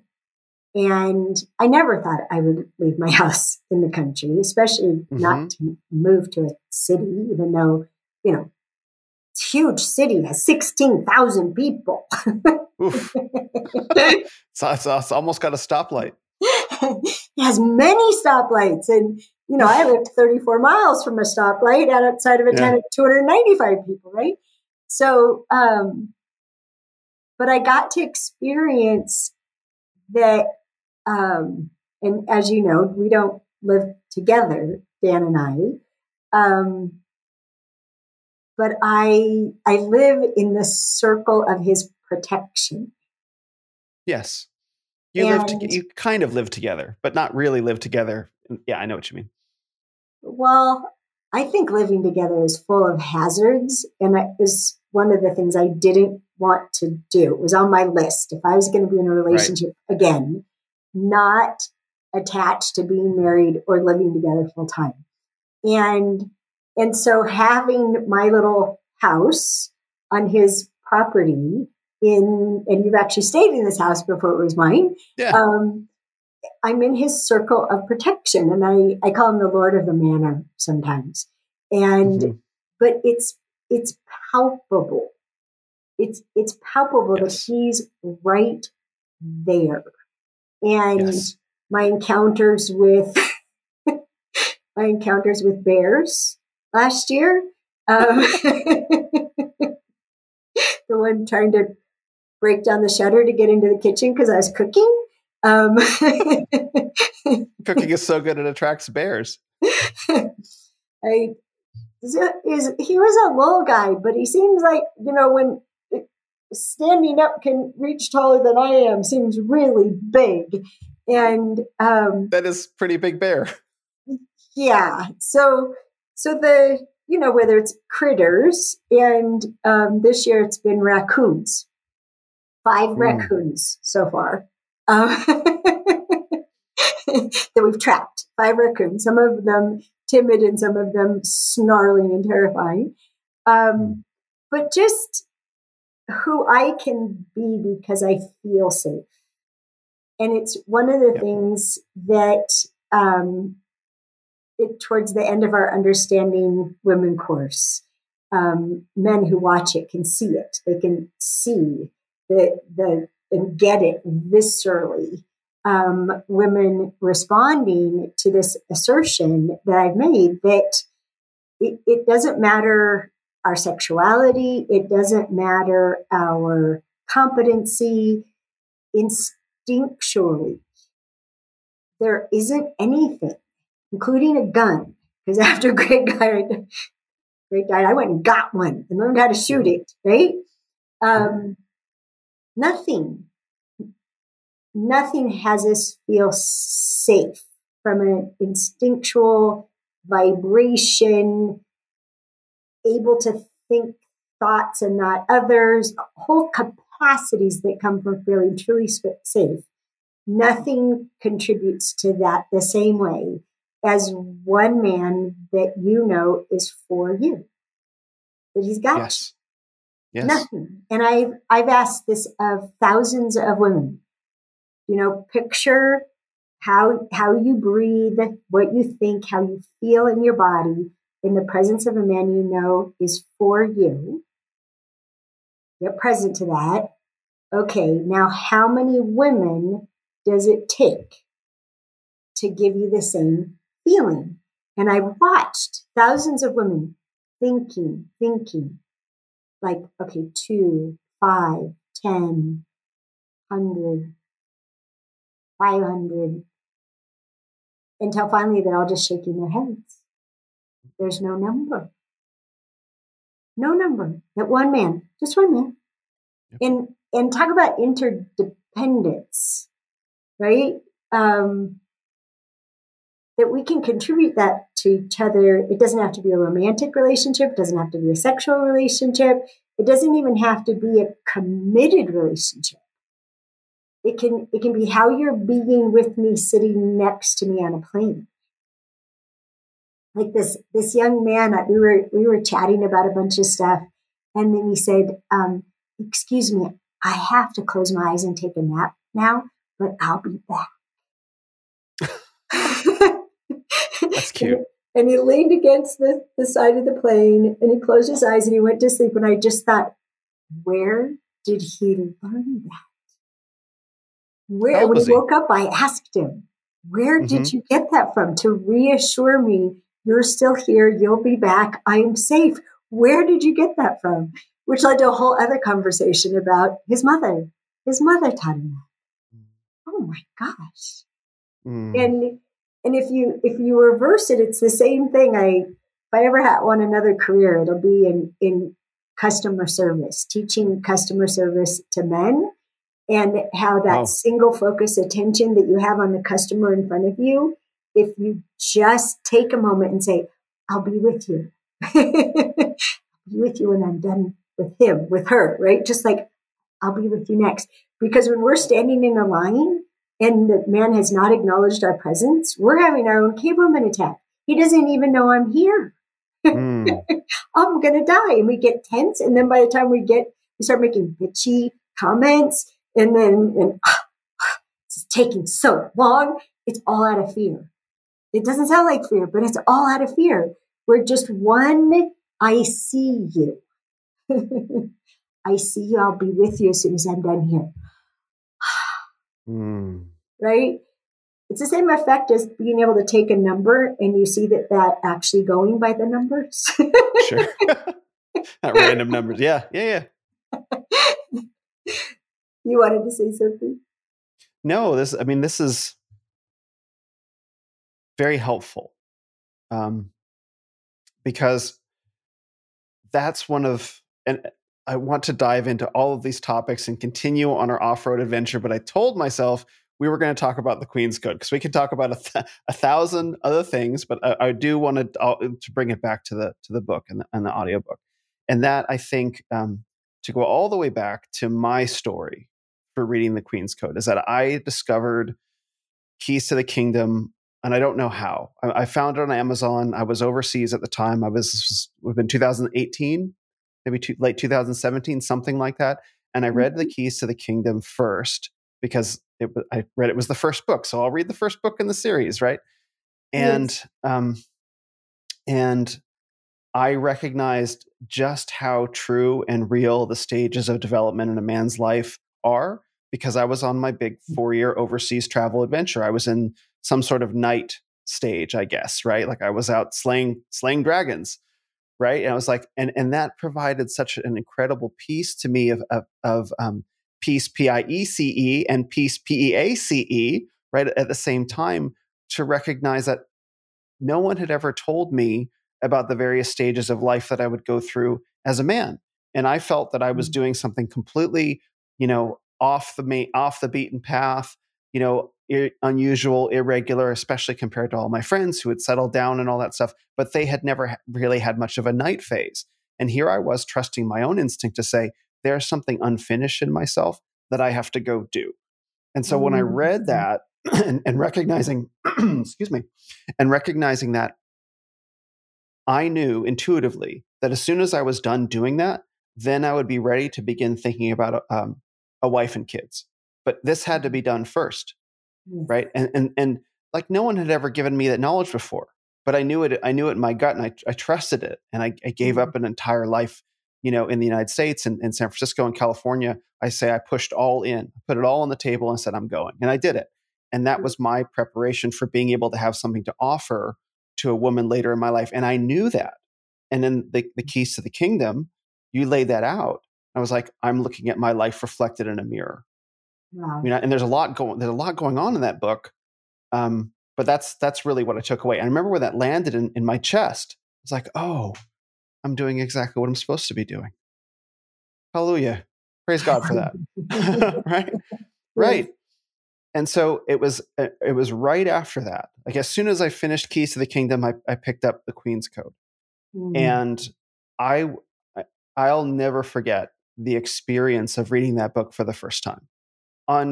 Unforgettable to see, to learn so much about myself, but to feel so understood, to feel so completely understood by a woman, and to see so many things, like the way that you read the men in the audiobook now, you nail all of it. Like I'm listening to you saying Bert and Jack and Raoul, and their inflection and the tone of voice and the way that the men say the things they're saying. Like, for example, when Kimberly, I don't know, it's kind of spoiler alert, whatever. So when Kimberly says to Jack, like, I'd like for you to be my lover, and Jack's like, no, like not her. I was like, oh, because I was like, oof. I felt that in my own body when she said that, like, oh no, right? And I remember that whole experience of Scott, having been many of those different men. And so I remember when I read the book the first time, that not only were the things that Claudia was teaching about men true, right? Like she can say the things, but then the way that all the men illustrated and embodied the truth of them, it was just incredibly powerful experience that showed me a bunch of things all at once. It showed me that it taught me about myself because I didn't have language to describe a lot of different aspects of myself that I felt were true, like the way that a man is recharged around a contented woman. Like I was almost in tears when I read that because I realized how rarely I had experienced it and how true it was. Right. So it showed me these things about myself.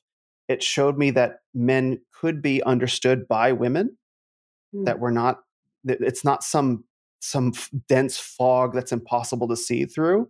Yes. And that men and women can actually relearn, and it is relearn how to relate to each other. And it was this powerfully transformative experience for me that planted a seed in my mind that has taken shape over the past 4 years and deeply informs what we've talked about, which is the Great Reconciliation. And so now I find myself recommending the book regularly, like several times a week, because it's had that much of an impact on my life, as saying, no, we can relearn how to relate to each other as men and women. And there's a way that we can start that process at minimum, if not complete it, and it's in the Queen's Code, which is a big thing. It's a big thing to say.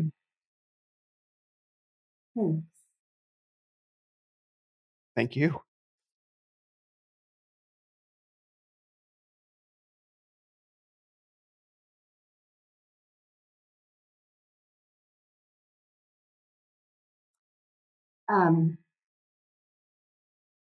I think before we started recording, you mentioned the acknowledgement at the end of the book, and yes, my having added the part specifically about the audiobook.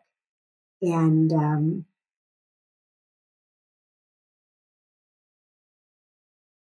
it may sound strange, but I feel blessed because of Greg having crossed the veil, passed, died, left me without taking any of his stuff. Which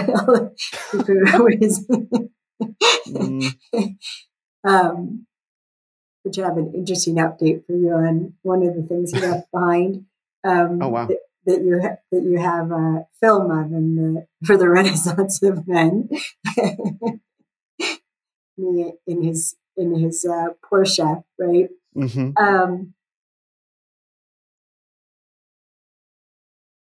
Because of his passing, and because of my finally realizing I did want a romantic relationship again.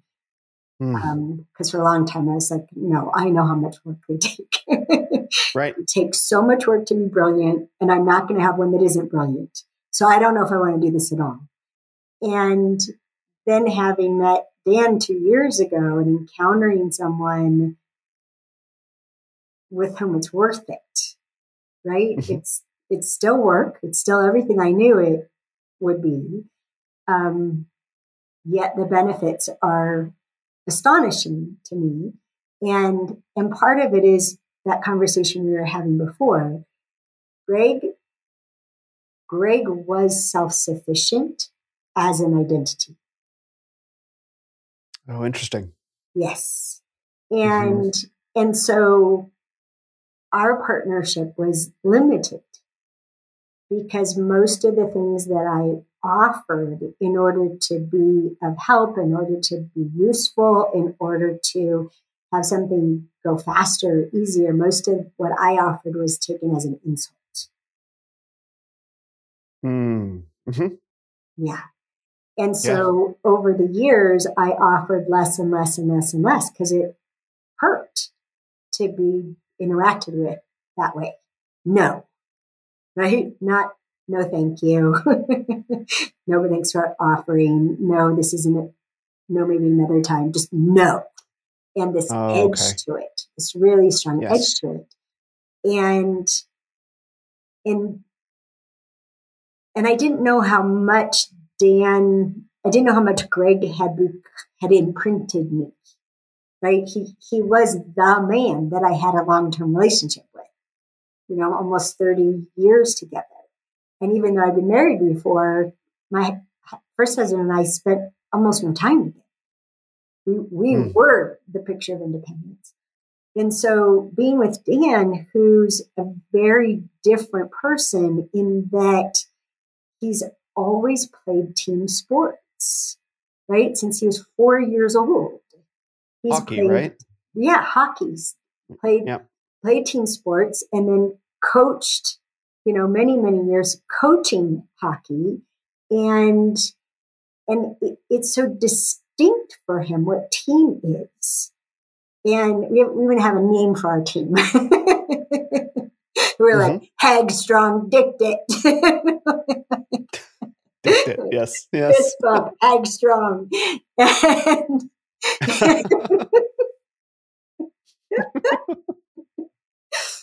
but but there's this thing that's really beautiful that I didn't get to experience before, where he is no less by his admiration of my strengths, just as I am no less by my admiration of his. And so, he'll come along and goes, okay, so what's the engineer come up with? How are we going to do this?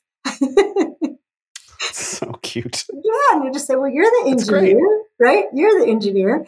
But then he'll tease me about being vertically challenged, right? But then I'll tease him back. We were walking down the sidewalk and there's an overhanging tree and I walked right under it and he had to duck. I said, now who's vertically challenged? He remembers that one. That's amazing. Yeah, but the things that we can do together, like learning to sail, right? Last year, learning to sail together, hugely challenging. And he's amazing on the helm, right? He's just cool as a cucumber and just awesome on the helm. I don't like being on the helm, but I'm a monkey, right? Send me up the mast. Well, under sail, I'm a happy camper, right? I'm just like very agile, and this little mountain goat on the boat, and one line for yourself and one line for the boat. Oh, wow. Oh, so much fun, right? And amazing. Yeah, and so much fun because there's so little. We're just not proving to each other. We're just not proving to each other. And although there's this funny thing, it goes back to the independence thing, but let me finish what I was saying. So what I'm grateful to for the Queen's Code is I've had to relearn it all. I've had to relearn applied to a very different human being. What does it look like for him? And just like you were talking about, all the characters are unique unto themselves, as are all men. There's no one way to be a man. And yet there are these intrinsic qualities that are so beautiful if you can see them and learn how to work with them. And if you can't, they seem like they're the reason why I can't get what I need from the man. Right? They seem like obstacles instead of strengths. And I love that you get to experience the Queen's Code from the intent, in my intent of women getting to see men's motivations and how beautiful they are. And because of single focus, for example, the effects of testosterone on the brain, things have to be worked with in a certain way or you can't get to the beauty. And the same is true for women, right? If women have such beauty, but if men don't know how much our safety depends on feeling connected, and every time we focus on something else, we feel disconnected and lost, and then we get afraid, and we do all kinds of ugly things. Like be critical. The first time I was critical of Dan, I was trying not to be, but I was really afraid. And we just met.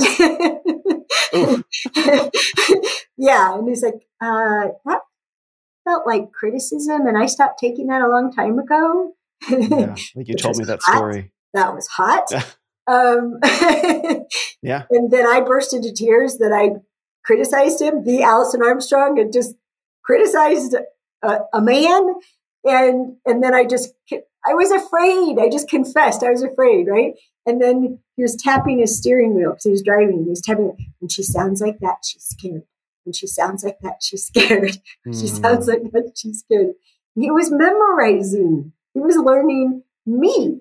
He goes, okay, so how about if that happens again, I'll remember that you're scared and and then I'll ask what's scaring you. How about that? And we're making our first deal, right? We're making our first deal just a few hours into this relationship. And then I was like, well, yeah, but as quick as I can already tell you will probably already figured out the things that scare me. But if you want to ask, that's fine. And then I thought a second, I said, but how about I just come right out and say I'm scared? It's like, oh, that'd be good, right? Yeah. And then, and it has to do with being a passenger in a car, right? It's scary to be a passenger in a car. And in Colorado. Especially in Colorado. Yeah, but it was great because a few months later, I was trying to figure out how to ask him to not follow the car in front of us so closely, even though it'd be a normal place to follow in city driving. They're not used to city driving and have a thing about tailgating. And I was trying to figure out a nice way to ask that. And then I remembered. And I said, it's scaring me that you're so close to that car. And he goes, oh. And he just... Amazing. So simple. So simple, right? Just to tell the truth. But we're trying to, it's the definition of strategy, to move yourself into the best possible position before engaging with the enemy. That's in the dictionary. Yeah. Mm-hmm. Right? And that's how we are with each other. We're trying to move ourselves into a position where we don't reveal any weaknesses, where we don't reveal any dependency, where we don't reveal anything that we need, which equals a weakness, right? And so much of the Queen's Code is just showing that none of these are weaknesses. They're just part of being human, and how we reveal them to each other makes all the difference in how the other person can respond. Like in that scene that you spoiler alerted, Jack's reaction, and then got out of his reaction long enough to look over at Kimberly and see who Kimberly was being, right? Yes. Which is so much a part of the message that is not stated. It's how we're being with each other is so much more important than how we put things. Right? Women are always asking me, how do I say? And the Queen's Code was about, I knew I could teach women how to speak the language of heroes. But if the beingness of the woman isn't congruent, if she hasn't transformed her relationship to being provided for, her relationship to needing help to accomplish something bigger than herself, her relationship to saving her relation, like if she hasn't transformed her relationship to that, even having the words, it's not going to work because it's who we're being is louder than everything.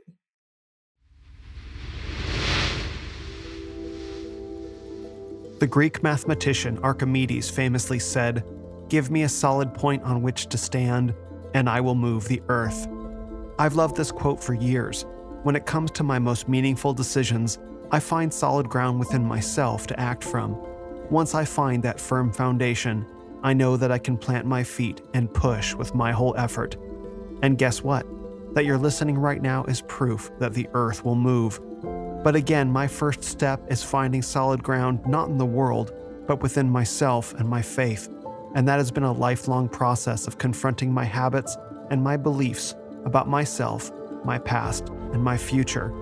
Because as the author Orson Scott Card said, we question all our beliefs except for the ones that we really believe in, and those we never think to question. So what if that solid ground is tied to our beliefs about ourselves, including things we've never thought to question? And what if by asking the right questions, we could find out what was true?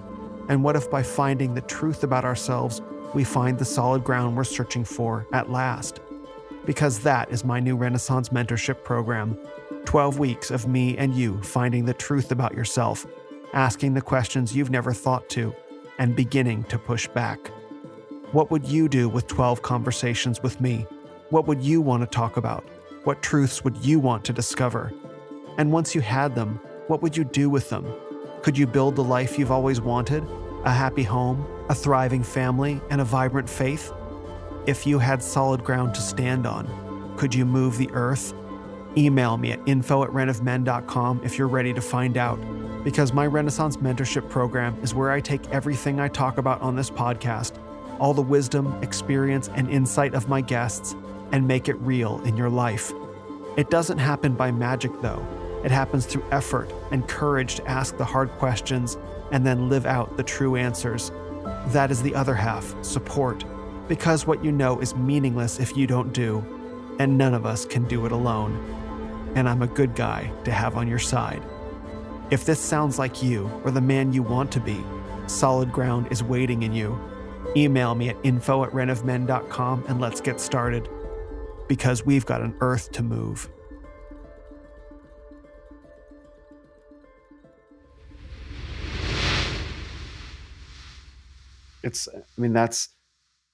That's what's behind the vow, right? I vow to give up the right to castrate men forever. It's that if you take on the teachings of the Queen's Code, you can put them into your head, and you can express them from your mouth. But if the person who's doing that, if the woman who's doing that hasn't had a true change of heart, like a real commitment to transform her way of being to men, right? Then it's just going to create destruction. And you illustrate that so clearly through the Melissa scene with Scott. It's crushing. It's crushing. Like, to feel. I think Scott's reaction in that scene is probably mild compared to what would happen to a lot of men, right? Like he clearly loves her a lot to respond in that way versus just to walk out the door, for example. It's like, okay, right, and this is, again, that's the power of the book, and that my experience as a man reading it, and to learn the hero's language, which obviously I'm not going to give away. And to know intuitively in my own mind and in my own heart, in my own body, that yes, those are the words. Like, those are the words that activate me and call me to attention and can truly bring out the best in me, and can also be used against me. Because I want to give my strength away as a man. I've worked hard to cultivate my strength as a man. It's a multi-decades long project for a man to get to a point in his life where he truly has the ability to offer himself. Like, I offer myself to you, partner, or you, friend, or whoever, right? And here are the keys, particularly like a wife, right? Fiance, wife, here are the keys to how to bring forth the best in me. And that those same keys can be used to absolutely bring out the worst, right? Or to destroy. Mm-hmm. You have to have a change of heart as a woman, and in terms of how you relate to men, in order to take responsibility for those. And then you really get to see men shine. But it costs you something as a woman. You can't get it for free. And that's the power of that vow. It's like, how bad do you want that? How much of yourself are you willing to give to get something from a man that you could never give yourself? And that's where the transformation comes in, that commitment. And it's so inspiring to me to know that there are so many women that are willing to make that commitment, because, the dialogue almost seems to be women who would never be willing to make that commitment. But I know for a fact, millions of women that are like, yeah, we're over this independent, self-sufficient thing. Those guys over there, they do things differently over there. Maybe we have something to learn from them, and maybe they have something to learn from us. Let's give that a shot. Maybe there's a good reason for our differences. Maybe. Well, what you said, there's so many things that it sparked in me.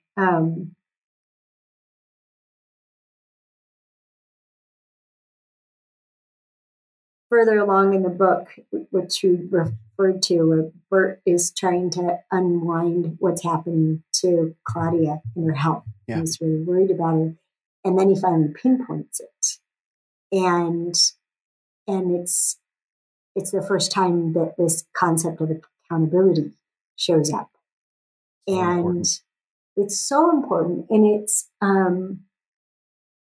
it's one of the most underestimated contexts, and one of the ways that women unconsciously reduce men. I interacted with an organization, and their job is transformation. That's the business, is transformation. And the founder died, and his wife took over. And when I went to be a speaker there, I was so saddened because I watched this crew of women who were all in the leadership positions interacting with men as helpers. Mm-hmm. Yeah. And they didn't even know. They didn't even know how much they were emasculating these amazing men around them, who, if they just released the accountability to that expertise instead of managing and micromanaging everything, like these guys were really good helpers that they loved very much. They're like good dogs, and it is demeaning, right? Yeah. And in a course that we haven't gotten to have since the beginning of COVID, called the Dance of Partnership, accountability is the first topic in the context of partnership. And I make fun of us that accountability has become, there's a lot of status associated with accountability.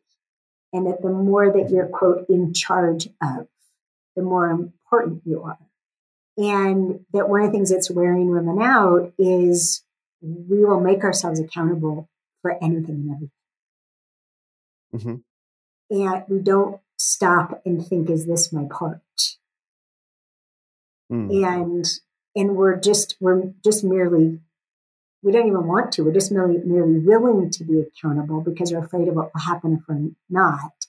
We don't know that maybe 2 steps behind us is someone for whom that would be a privilege to be accountable. And it's one of the things that women don't know about men, that language, would you do me the honor of being my wife? Would you do me the honor of marrying me? That he's asking to be accountable for taking care of her in certain ways. And Melissa interacting with Scott in the Queen's Code, she has no idea what he holds himself accountable for. Mm-hmm. With his children, with her, with all the people at work that he mentors to be successful in their own careers. Like he has a huge capacity. And all she sees is he doesn't take out the damn trash. Right? Yes. Yeah. And I asked the first time I led the Dance of Partnership, and we were talking about, I call them accountability hoes and hogs. That we's hoeing and hogging. Okay. And you just have this way of putting things, Allison. It's so good. I try to make things memorable, right? Like pumpkin hours. Pumpkin hours are memorable, yes. Right? Yes. Dessert, pumpkin hours, all of that. It's yes, exactly. Yeah. And maybe that's my contribution to the Queen's Code, to the movie. I think there's more than that. So I asked. Yeah, I'd say I'm receptive and obedient. Those are my star qualities to all of the things that are wanting to get through. So I asked this group, asked the men in the group, okay, what's it like for you, for women to keep taking all the accountability and leaving nothing for you? At most they want your help, but they'll never ask you to be accountable or entrust you with accountability. And this one man stood up, he was probably in his 50s, and he said, it's like training for something your entire life and then not be allowed to do it. Mm. Mm-hmm. That's what you said earlier, right? Like this, how you've known yourself to be all your entire life, but no one calls you, right? You've developed your strength. That's so much what being a knight is about, is actually developing and testing. How good am I? Oh, I want to be good at that. Now, how good am I? Now, how good am I? Now, how good am I? Right? And it's awesome, right? And then after you put yourself to the test of all these things, then being a prince, you could say, is okay. Now, how am I going to use this to build something? Yes. All these things that I've created in myself. So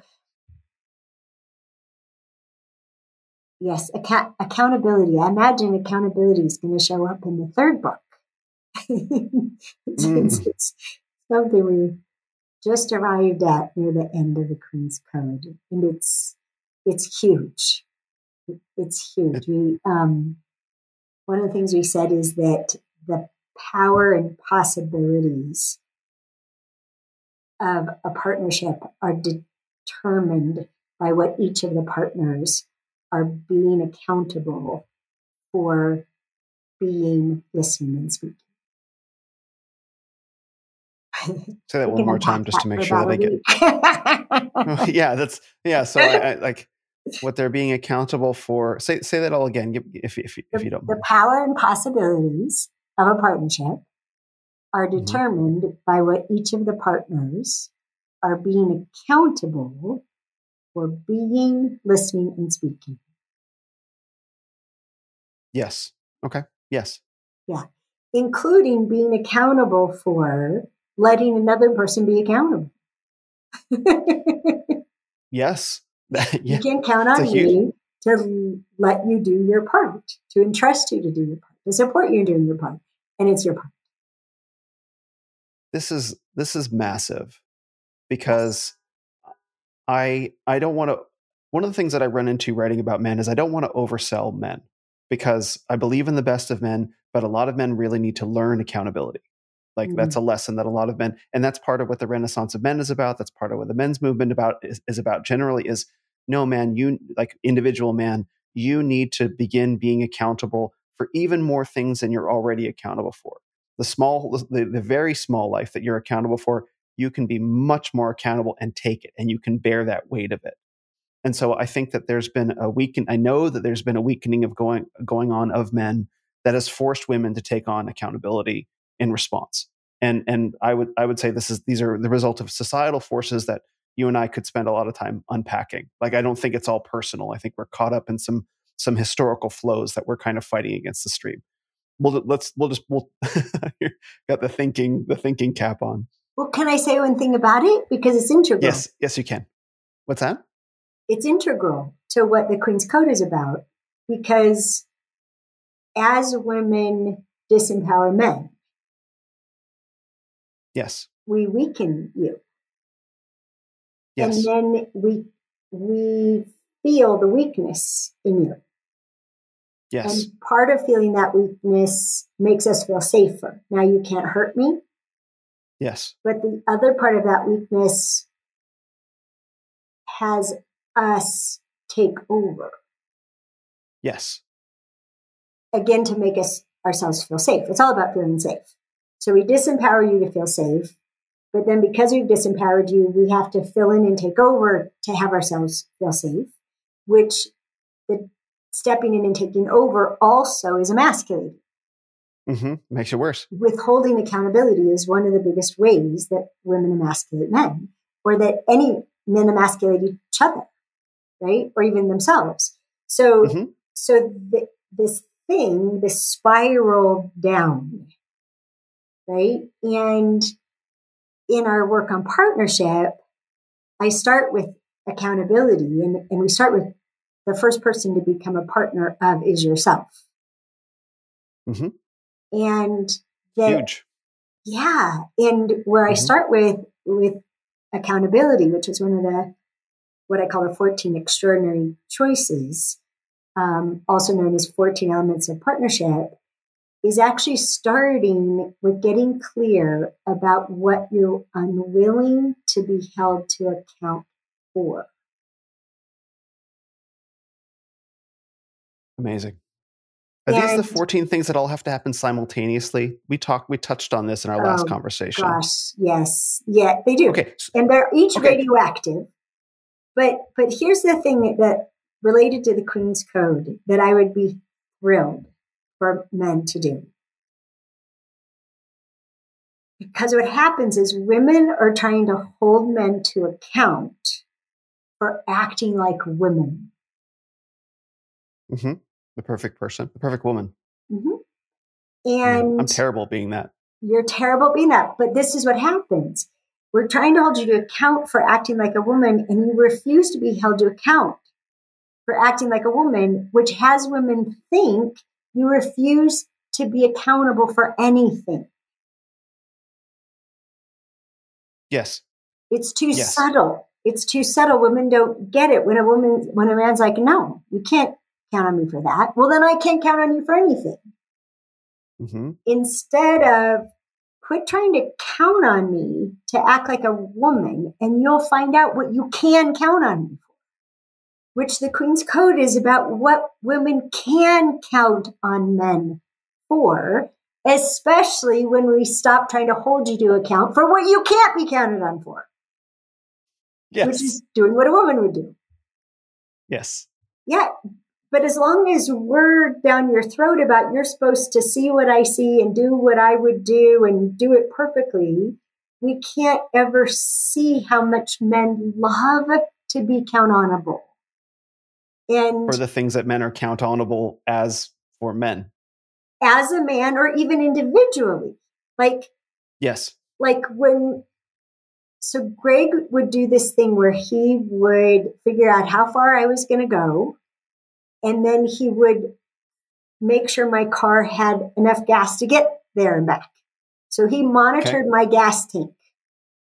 Imagine 20 years of this. Sure. And at one point I asked him, I said, I love that I don't ever have to worry about gas, that I don't ever have to put gas in my tank. How would you like me to appreciate you for that? And his response took my breath away. He said, if you took that for granted, it would tell me that you know who I am. It opened up this whole other area of there are things that we appreciate about people, and it's actually insulting the way that we appreciate it. Oh, you're such a wonderful man. Mm-hmm. No, I'm a man. Yes. Don't you get that? There's this insult in what we won't take for granted, what we won't count on you for. Now, do I think we don't need to appreciate things? No, I got a whole thing on that. Appreciation is so important, but someone's currency of appreciation matters. And there are things that where we're insulted, and I've experienced it myself, like that you think you can't count on me for that and make such a big deal out of it is insulting to me. Yes. Yeah. And so that's one of the I can do much more than just that. Yes. And so that's one of the things for men to own is this is what you can count on me for. And if you just count on me for it, then I'll know you know who I am. And that's respect. These are things that would be extra on top of what you can count on me for. And this is how to ask me for it. And this is how to appreciate me for it. Mm-hmm. Right? And then as one man said, don't ask me for what I can't provide. Yeah, ask me for what I can provide, and I'll give you all I've got. So women keep asking men to provide being a woman. Like Jack starts out in the very first chapter. Women these days want a man to be a man and a woman, to be their boyfriend and their girlfriend. How come they don't know it doesn't work that way? And men try that. That's the thing, though, is that I'm glad that you mentioned that because some men do accept accountability for being like a woman. And it weakens men. They try, like me. I tried that for many years. Yes. And women don't actually like it, right? That's the thing. It's like, okay, I'll give you the thing that you want, and you hate it, and so I can't win, right? It's really tough. And I want to stay on that for just a second, because there's a tendency in a lot of men in the men's movement to look at guys who act like that and judge them very harshly. And there's a lot of that, and there's a lot of the ways that men can be cruel and judgmental to each other, right? But I like the way that you frame it. It's that these men are being accountable for the things that the women in their lives are holding them accountable for. And so they're actually being accountable, but in this inverse, upside down kind of way. It's not that they're unaccountable. They're doing the best they can with the source that they feel is authoritative, right? Unfortunately, which needs to change. And that's a whole thing. Mm-hmm. But they're actually being accountable. Now, there are some men that are not being accountable for anything, and that's a separate conversation. But there are a lot of men out there that are trying to be the safe, nice, girlfriend kind of boyfriend. Like they're trying to do that because they think it's right, and they're being accountable for it. It just doesn't work. And to be able to see that, to make that discernment and say, this man is actually trying the thing, and he's succeeding. He's succeeding at the wrong thing, but he's trying, right? And to ease up on some of those guys and to be able to see them more clearly. Oh boy, you just said so much.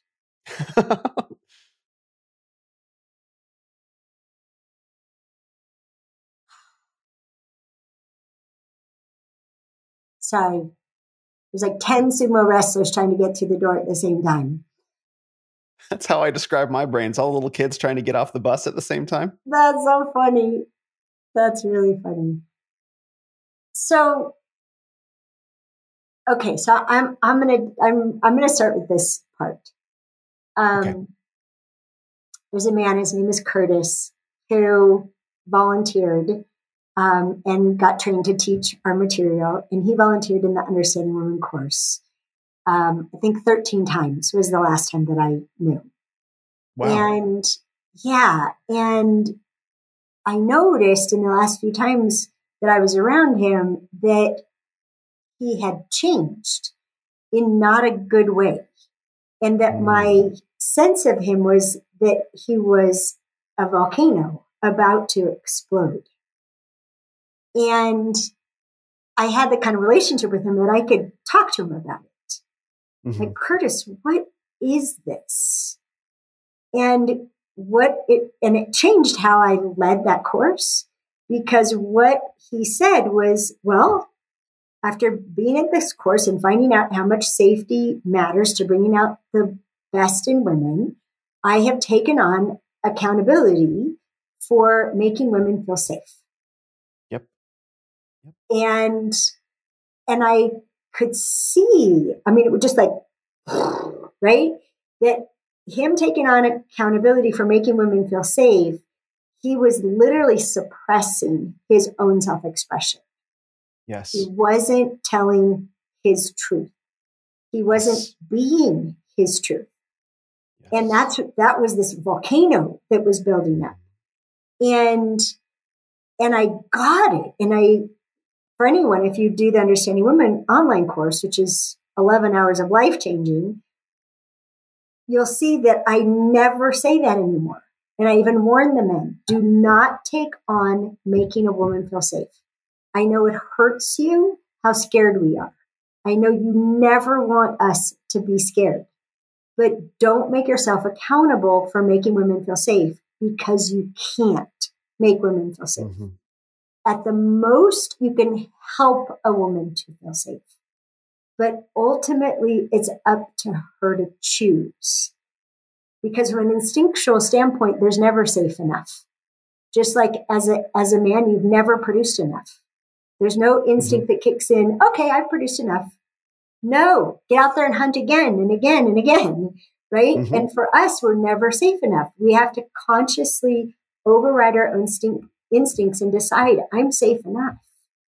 And men can help us to feel safe, but you can't make us feel safe. And when finding out all the wackadoodle behaviors that come from women not feeling safe, it has you want to be able to make us feel safe, because you love the beauty of women and anything you can do to get it, including, just listen and respond like a girlfriend would, instead of saying, that's a crock of shit. You have a nail in your forehead. Yes. It is about the nail, darling. Yes. So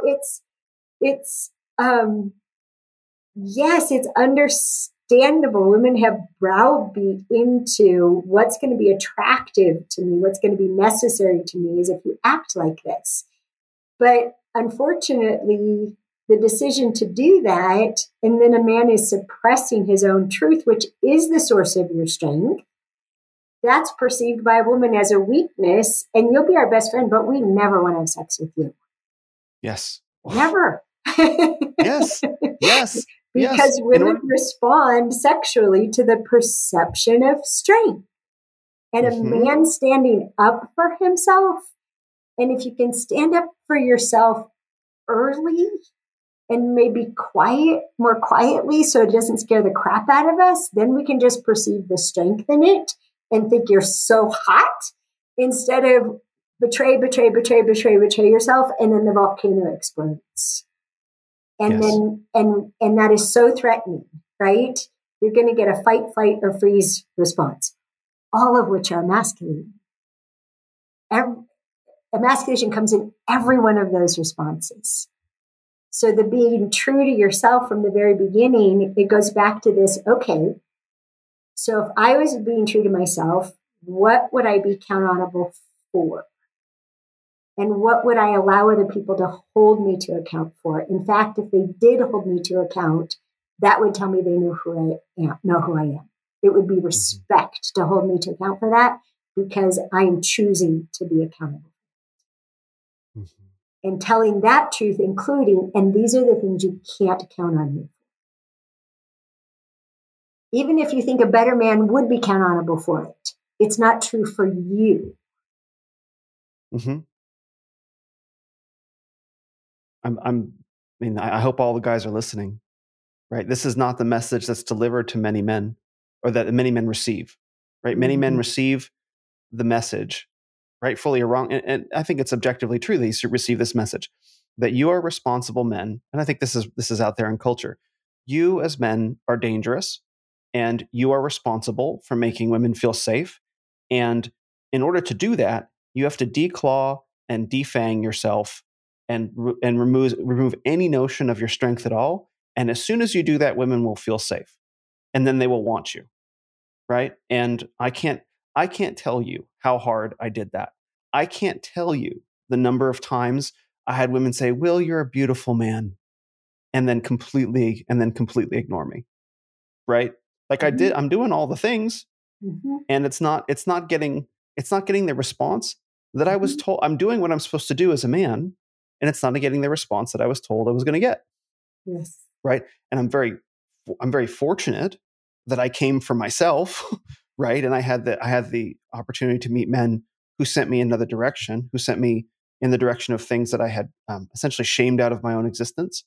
And one of the books that really does that for men is the book No More Mr. Nice Guy by Dr. Robert Glover. Have you heard of this book? Yes, but I haven't read it. The entire dynamic that you're talking about with this guy being a volcano, Curtis, like that's the exact same image that Dr. Robert Glover uses, where it's like men, they suppress what's true for them, and they become very nice, right? They present in this very nice way, very non-threatening, but the truth of who they are gets suppressed, and then explodes and comes out sideways. And Jordan Peterson talks about this as well. There's nothing more dangerous than a nice guy, because you don't actually know who he is. And then I'm talking to friends, other women in my life that are saying that are getting around nice guys, and how anxious these nice guys make them feel, right? Like, I don't know where this guy is at. It's like, but this is the message that so many men receive, is that you have to be nice. You have to be nice. But what they don't say, which is what you just said, that there's no amount of that you can ever truly make a woman feel safe, that she has to be responsible for her own feelings of safety and her own innate anxiety. Like, to whatever degree she has that, she needs to be in control of that. And it's not your responsibility, man, to defang, declaw, and castrate yourself so that she feels safe, because you can never disempower yourself enough to make her feel safe. And you'll actually end up doing the opposite. Yes. That's some stuff right there. Yeah, that's some stuff right there. That's awesome how you said that. Yeah, you can't ever do enough of it. Can't ever go in the wrong direction for too long, unfortunately. I mean, you and I, we got here before, right? With what you call the Great Reconciliation. And what I discovered and what shows up in the 3rd chapter of the Queen's Code, that when I was asked to stop castrating men, my first response was, well, then how will I protect myself? That's right. And then as I felt into what Ellen Hurst was asking me, I saw that I would never know, like intimately, I would never know my own power as a woman as long as I was stealing power from men. That my ability to take men's power was not the same as having power. And that until I stopped stealing power from men, I wouldn't truly know my own. And it's interesting because when we get to it, as many differences as there are between men and women, and I can catalog encyclopedias. There's a few. Just a few. The sameness is the truth of the admiration and respect, and even really liking another human being begins with us each, men and women, men or women, that we treat ourselves in the way that causes us to experience respect and admiration and liking ourselves. Yes. That when we hold ourselves to what we've decided to be accountable for, then we interact with other people with seeking what can we count on them for, and respecting them for that, right? And liking them for who they are, and admiring them for the ways they're true to themselves. But until we're interacting in that whole domain, we're never going to have the connections that we're looking for. And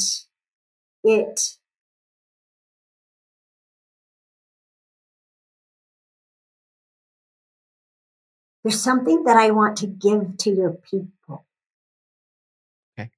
Okay. Yes. So we'll figure out how to give it, the how of giving it to your people. Okay. It's a webinar that I recorded summer of 21 when I'd lived here. I'd lived here for about 8 or 9 months and had kept trying to adapt to something I needed. I kept trying to not need it. And as I kept trying to not need it, my version of being nice, right? I was being nice about something. And then I would be the volcano that erupted about every 6 weeks because I really needed something to change. And I was trying to get over it. And it was something I presented to Dan before I ever met him. I stated this need, and then I was incongruent with it. And as a result of it, I produced something called Own Your Ultimatums. I remember you talking about this, yes. Yes, and the subtitle is A Grown-Up Conversation with ALISON Armstrong about what you can't live with and can't live without. And it's not long. It's not a long program, but it's one that I think it's one of the most important that I've ever done, because it has us come to terms with ultimatums, which ultimatums are considered a bad word, right? That sounds like an ultimatum. You're giving me an ultimatum. And what it unwinds is the problem is not with ultimatums. An ultimatum means your final offer. The problem is people, first of all, not being clear about their ultimatums. And secondly, that when we present our ultimatums to another person is when we sense that they are attached enough to being with us to cave. It's a weapon. Yeah.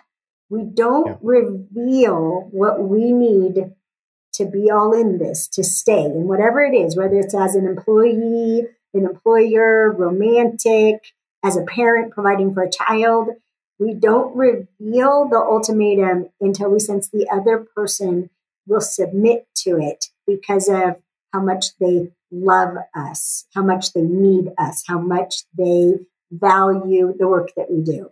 That then they'll finally cave to our ultimatum. And that's why it pisses people off, because of what a manipulation it is. Instead of leading with them. I have a student in our Smart Singles Intensive who came to pride himself on being the most quickly unliked man in online dating. Dubious thing to be proud of. He was so proud of himself because he was being so true to himself and putting up front what he was looking for, up front what he required, and not budging no matter how attractive he found the woman to be. And meanwhile, he was also learning to understand women and how to help them feel safe while being true to himself. And he really prided himself on how quickly he got unliked, meaning he didn't have to go to any trouble to interact with people who ultimately couldn't give him what he needed, who wouldn't hold him to account for what he wanted to be held account for and what he was unwilling to be held account for. Go away if you're going to try to hold me to account for that. I'm not that man. Got it. Unliked, not disliked. Yes, unliked. So they would like him and then start to interact and then disappear. Disappear, yes. And he loved it. It was because he was 100% true to himself in every single interaction, true to himself, which is what Smart Singles is about. Honor yourself first or all is lost. And so leading with your ultimatums, own your ultimatums, it's the beginning of that. It's the beginning of, yes, you may be rejected, but get rejected when you care more about liking yourself than being liked by somebody else. When you care more about respecting yourself than being respected by somebody else.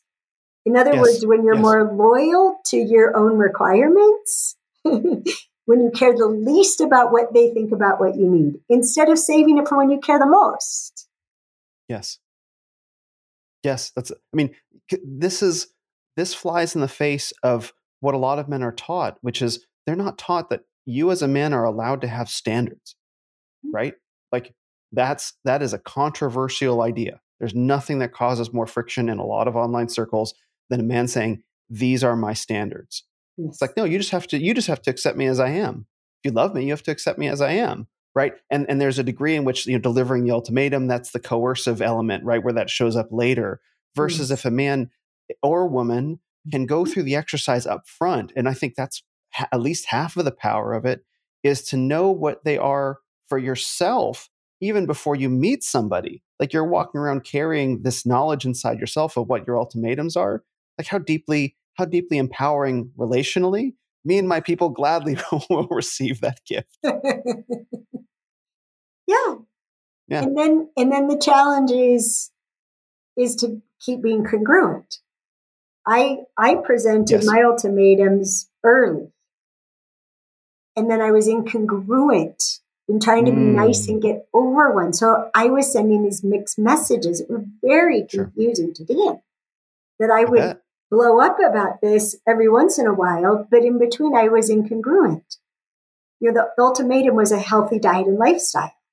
Yeah, I remember you telling me. Yeah. Right? And I'd watch him put crap in his mouth, feel terrible, look terrible, have low energy, right? But I wouldn't say it when he was doing it.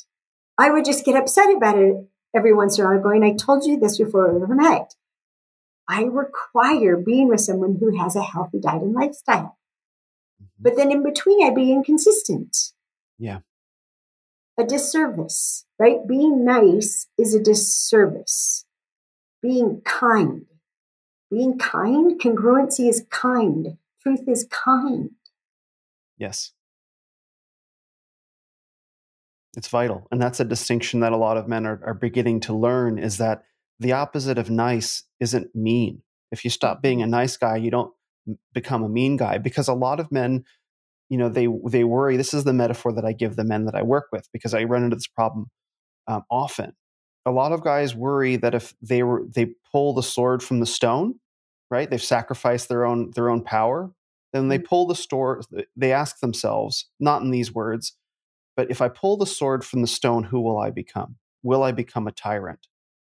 Right? That's their worry, because they've seen powerful embodied men before be tyrants, either from childhood, and maybe not even like major league tyrants, but they've experienced a strong embodied man, say, crossing a boundary, even accidentally.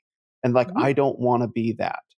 And so to paint the picture for them, first of all, that you're even worried about that is proof that you won't become that, because you are the conscientious man who can pull that sword from the stone. But the ability to paint the difference in language between niceness and kindness really helps crystallize it. Like, you'll stop being a nice guy, but you will become a kind man, right? Which is a far better posture of strength and being. But you have to risk something to do that. You have to risk actually having the sword in your hand. And you have to be the kind of conscientious man that now doesn't keep your power locked away, but that keeps it in check and knows where to use it productively. It's a whole greater degree of self-responsibility. And when I paint that metaphor for them, they get it. It doesn't mean they stop being afraid, but they still get it, because they're taught that the difference between kindness, the opposite of kindness, is meanness. And that's absolutely not the case. But no one's ever painted the picture for who they'll be as a fully embodied man, that you don't lose the best parts of yourself when you take your power on. You enhance them and bring them to reality and into manifestation. Yay. Yay. I want to be sensitive to your time, but I have three questions okay. So, and I'll tell you what they are up front.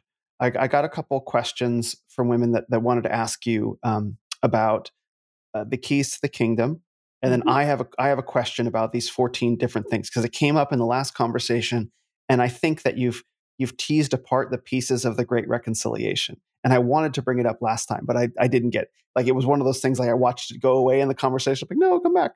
So I want to get to that. But the first question that I got from one of my listeners is, in the Keys to the Kingdom, you lay out the stages of a man's development where a man doesn't feel able to provide for a family, and that the woman has to be patient while the man gets to the point where he can become a provider, that he has to feel comfortable within himself. And what this listener asked is, what if there's a biological component that's an urgent need, like physiologically for her, and he doesn't feel like he's there yet?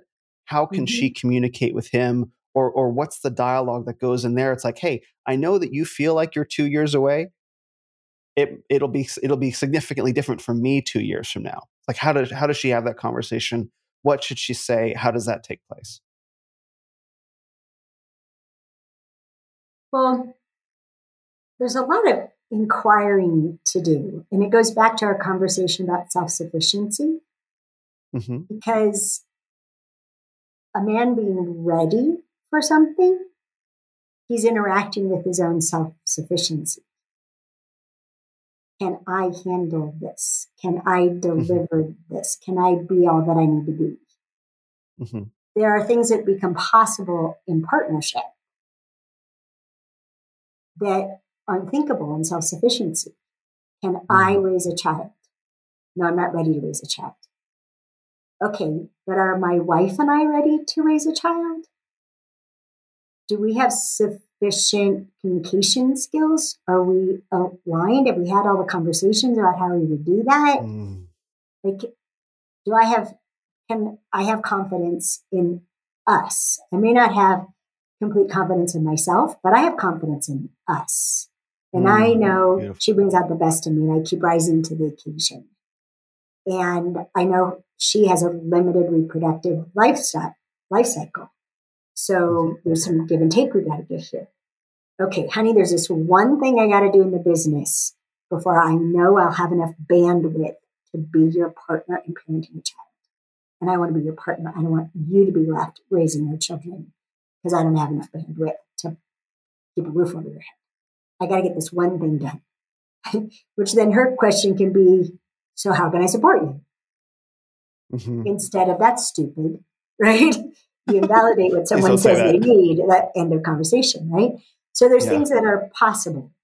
And then I've interacted with a lot of women because wanting to be a biological parent is a very strong instinct.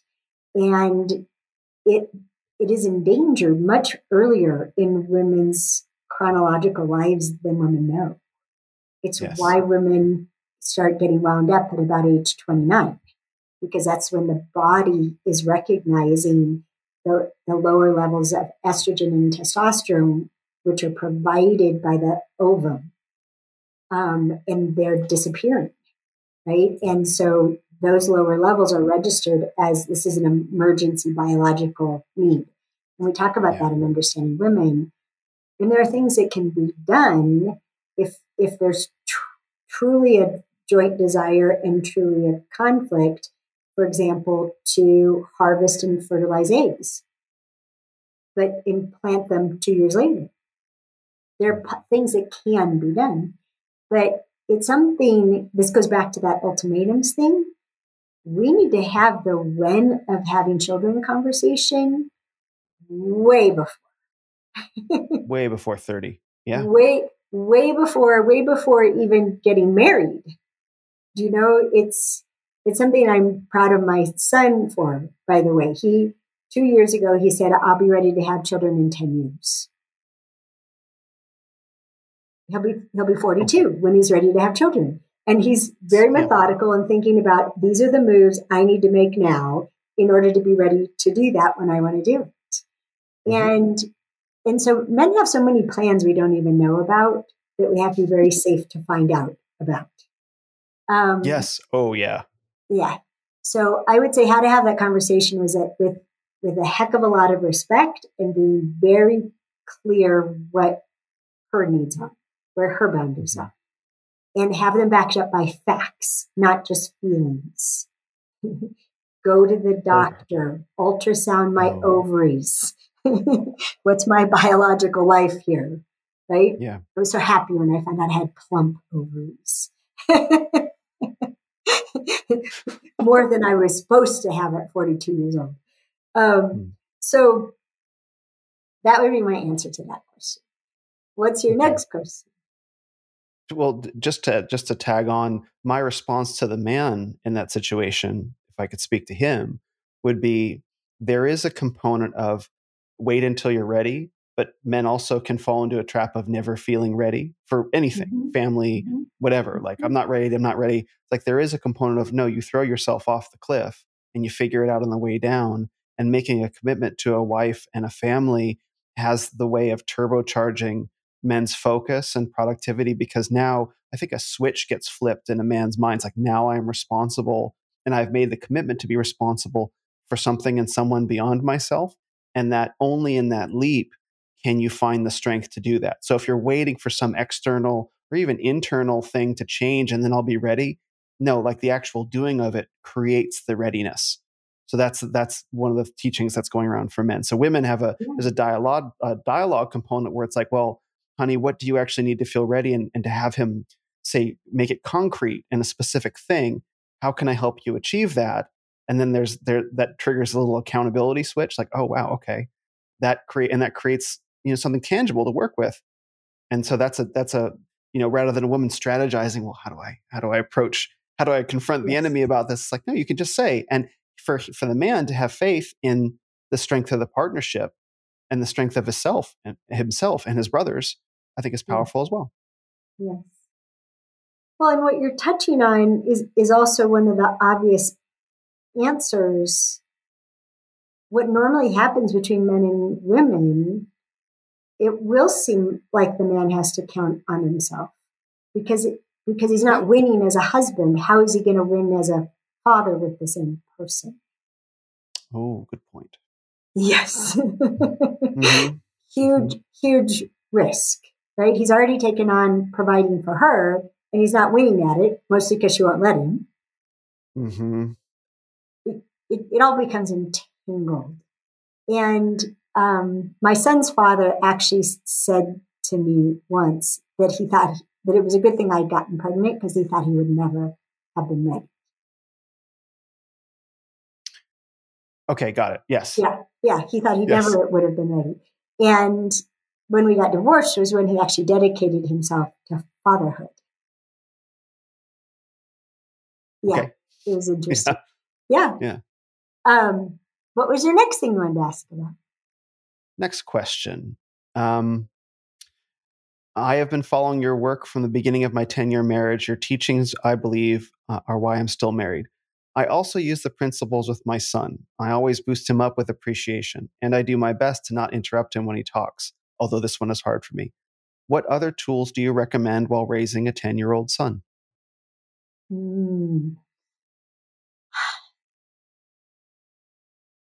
It goes back to our conversation, Will, about accountability or count-onability. And one of the things that we paid attention to is how someone relates to an accountability has everything to do with how they interact with it.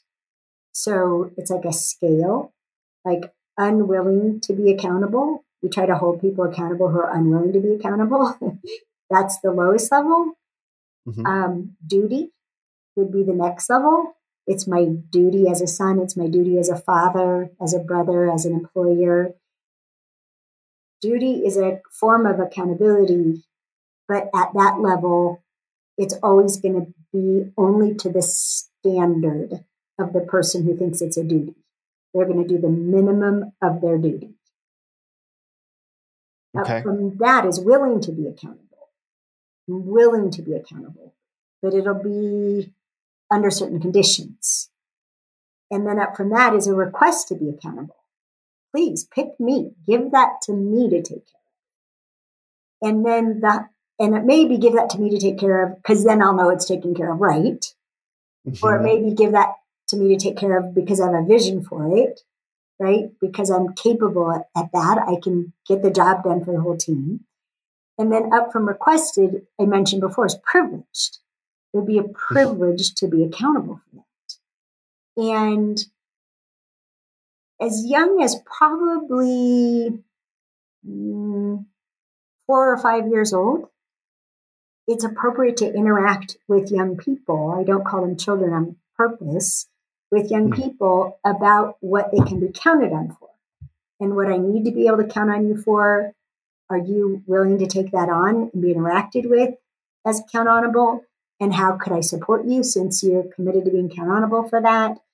What do you wish you were entrusted with? That was your job around here. You see life. What do you wish was your job? I wished mowing the lawn was my job. But I was a girl, and those jobs were given to boys in the 60s. I didn't get to mow the lawn or clean the pool. I got to vacuum and dust. Okay. You can imagine my late 50s when I got to work on my dad's car with him. How excited I was to be painting the calipers on his car, the matching red. Dad, I'm working on the cars with you. Because the boys got to do that. So funny. So that's beautiful. I mean, what he'll be empowered by is being known that he's counted on for what he wants to be counted on for. And even what he'd like to grow into being counted on for. It's tremendously empowering to young people to be held to account. They're so much smarter and more able and powerful and capable than we give them credit for. And that's the way that we masculate. Yes, especially little boys. You're a typical teenager.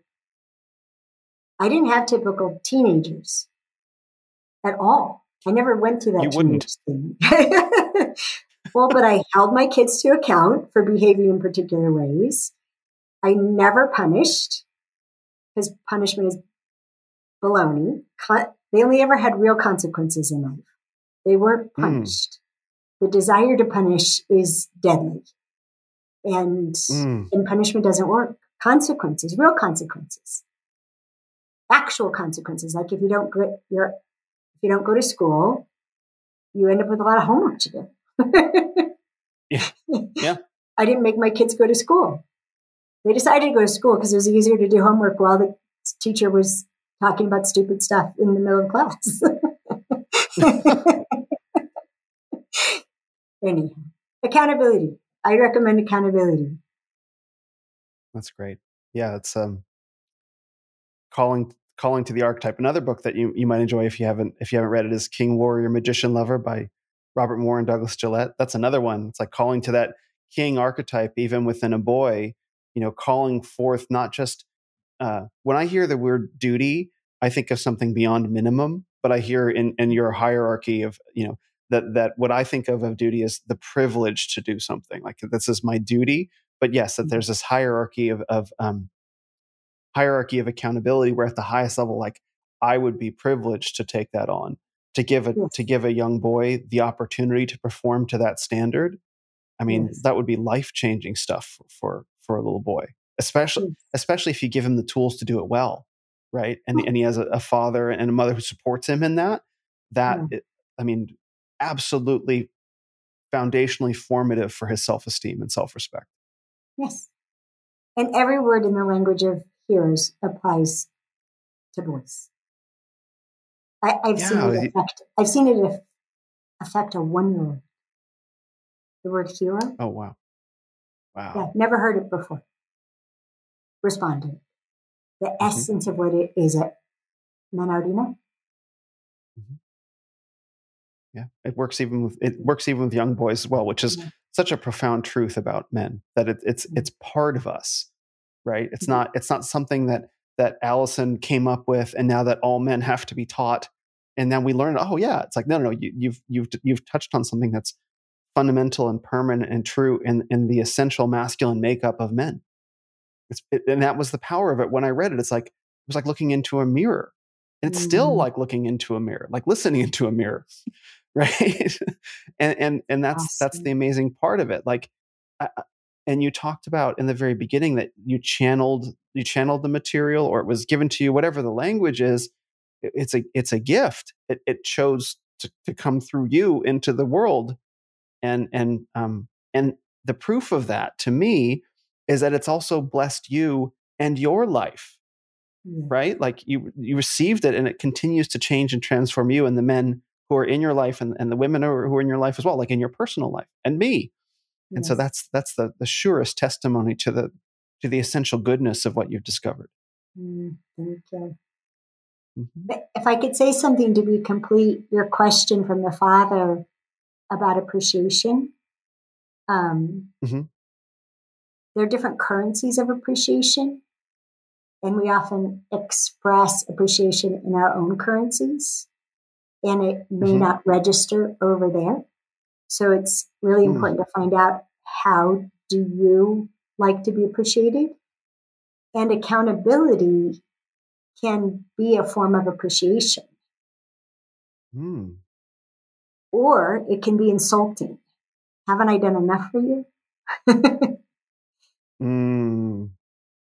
Yeah, it's one of the things that we have to be sensitive about interacting with. Would you feel appreciated if that became your job? Oh yeah, right? Like you value me, you trust me.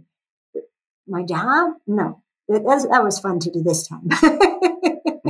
Give me something else to do. Something else to do. Okay, what was your third question? Third question I've been waiting a year to get to. Oh my God! Really?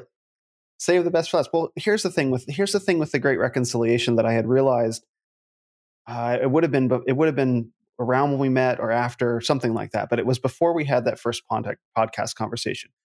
I recognize that in the Great Reconciliation, both men and women have to step into the circle at the same time. There can be no you go first. It's like we both have to step into the circle at the same time and let go of a lot in a spirit of faith and mutual trust and mutual love. That it's not just women, it's not just men, it's both. It's happening simultaneously, right? And the profound risk of trust and love and faith that's embodied in all that. So when I read that and when I realized I had to step into it at the same time. And when you said that in the conversation, there were 14 things and it's almost impossible and they all have to happen simultaneously. When you said that, I realized that in that moment, it sounded to me as if you had taken apart the Great Reconciliation, all the pieces of it. And I was like, oh, what's that about? And I wanted to ask, and I didn't ask because the conversation, of course, we went on our big rambling off-road journey and that whole conversation, and then 4 hours had gone by and it's like, and it was gone. And so I've had that thought in my mind for over a year now, wanting to talk about that specific thing, that somehow it seems that you and I are looking at the same thing. And that you see that you being you and studying men and women the way that you do, you see things at such a high resolution that I haven't been able to explore. But there's something in that. There's something similar that you and I are looking at. So I wanted to talk to you about that. And I don't know if you can talk about what those 14 things are, if it's in a course or what you can say about them, but please tell me. It's been this giant mystery in my head.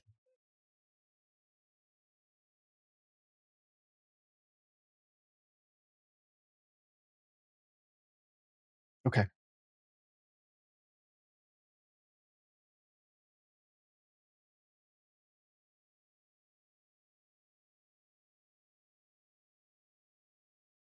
Okay. Please tell you.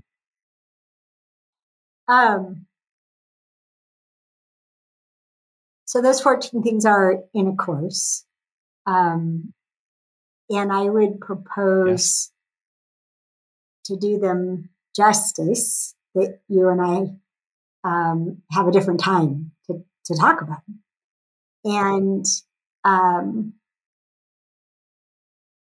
accountability is one of them. By choice is the way I would put it. Accountability by choice, not what people are trying to hold us to account for. Sufficient clarity. There's a sufficient amount of clarity that's required. But I want to say something about the step into the ring at the same time, because there's two sides of it. The intent of my work directly on partnership, which those 14 choices are, is for people to embody those choices, interesting that you use the word embody, for people to embody those choices such that they become what I call an invitation to partner. Engineer. So we can't make people partner, and not everyone is suited to partner, and we don't need to partner about everything in life. We don't need to exclude self-sufficiency. I think of human beings as particle and wave, and we need to take care of our particle in order to be a contribution to available waves. In some waves we participate in, and it's also possible to lead a wave, which is called transformation. Transformational teachers lead waves. And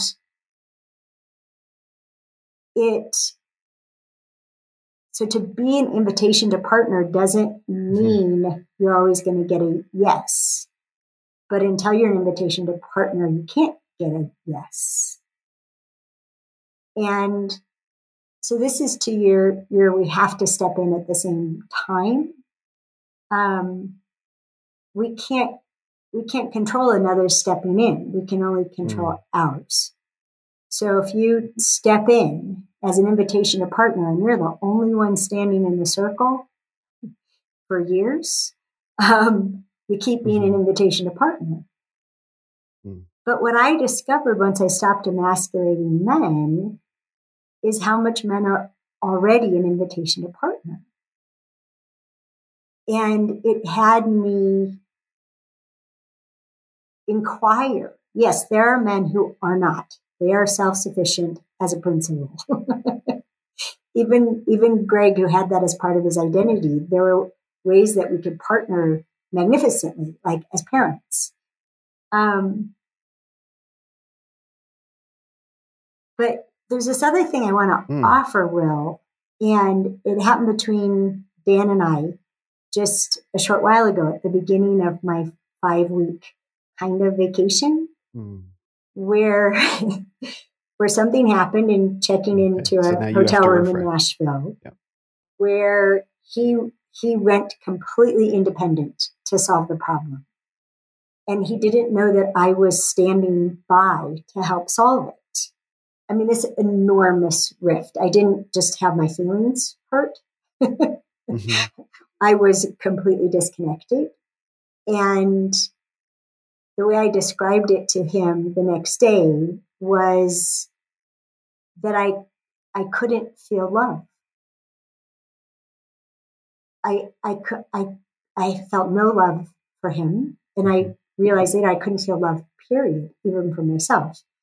A really clear sign that I was deep in a human instinctive reaction.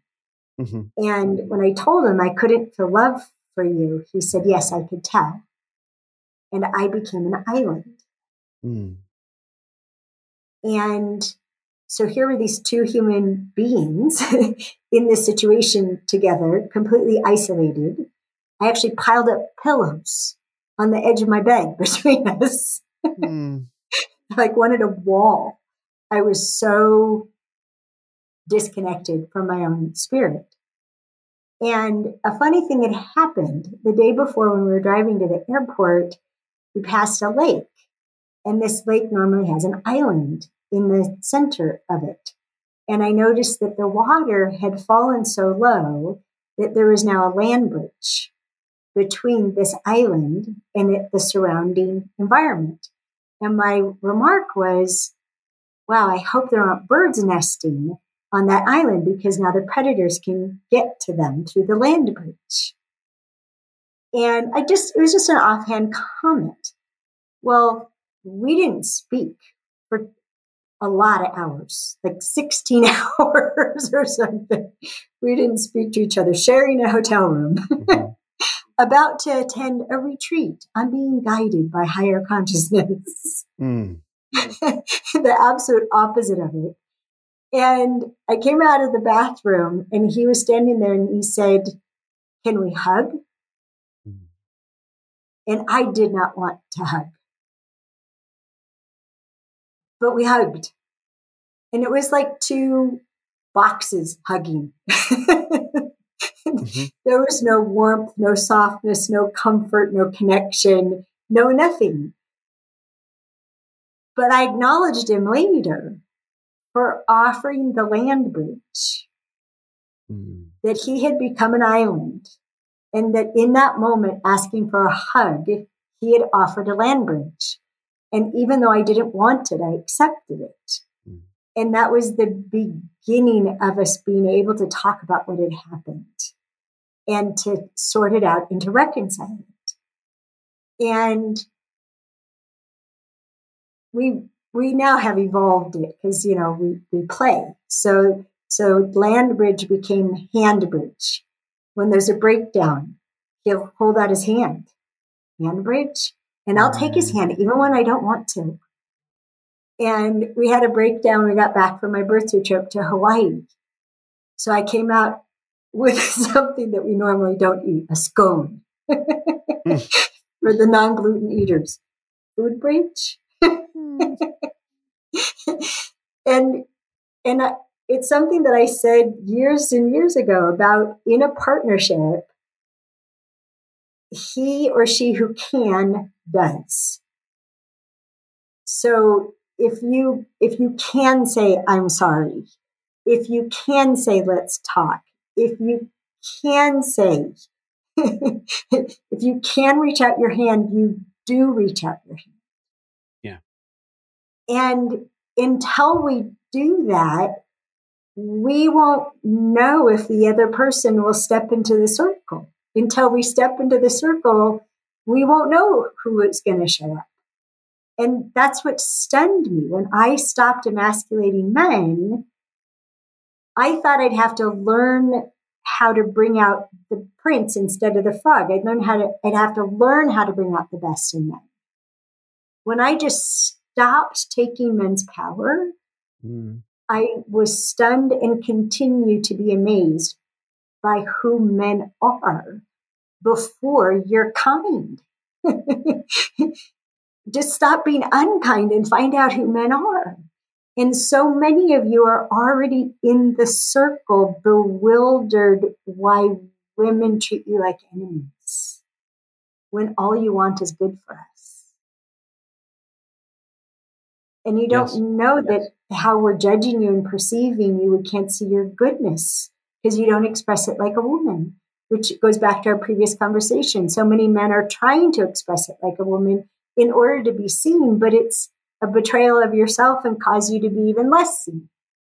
Yes. Yes. This is why from the female side of the reconciliation, what I've said for years is that it's up to us. Men are not the source of the Cold War. Men are not on the attack. Men are on the defense. When women stop attacking, men disarm naturally. They don't have a need for it. And it's a different word that I use than powerful. In partnership, power disappears. Another way of saying it, there's power enough between us that we don't even talk about it. We don't even think about it. There's no power struggle because there's power enough between us. Yeah. There's no powerful, powerless, power zero. There's just us and ability, right? Power is the ability to do or generate or cause, right? There's just ability. In partnership, there's just ability. And that's what happens when we stop being afraid of each other and stop taking each other down. Or when we're afraid of each other, we say so. I'm scared.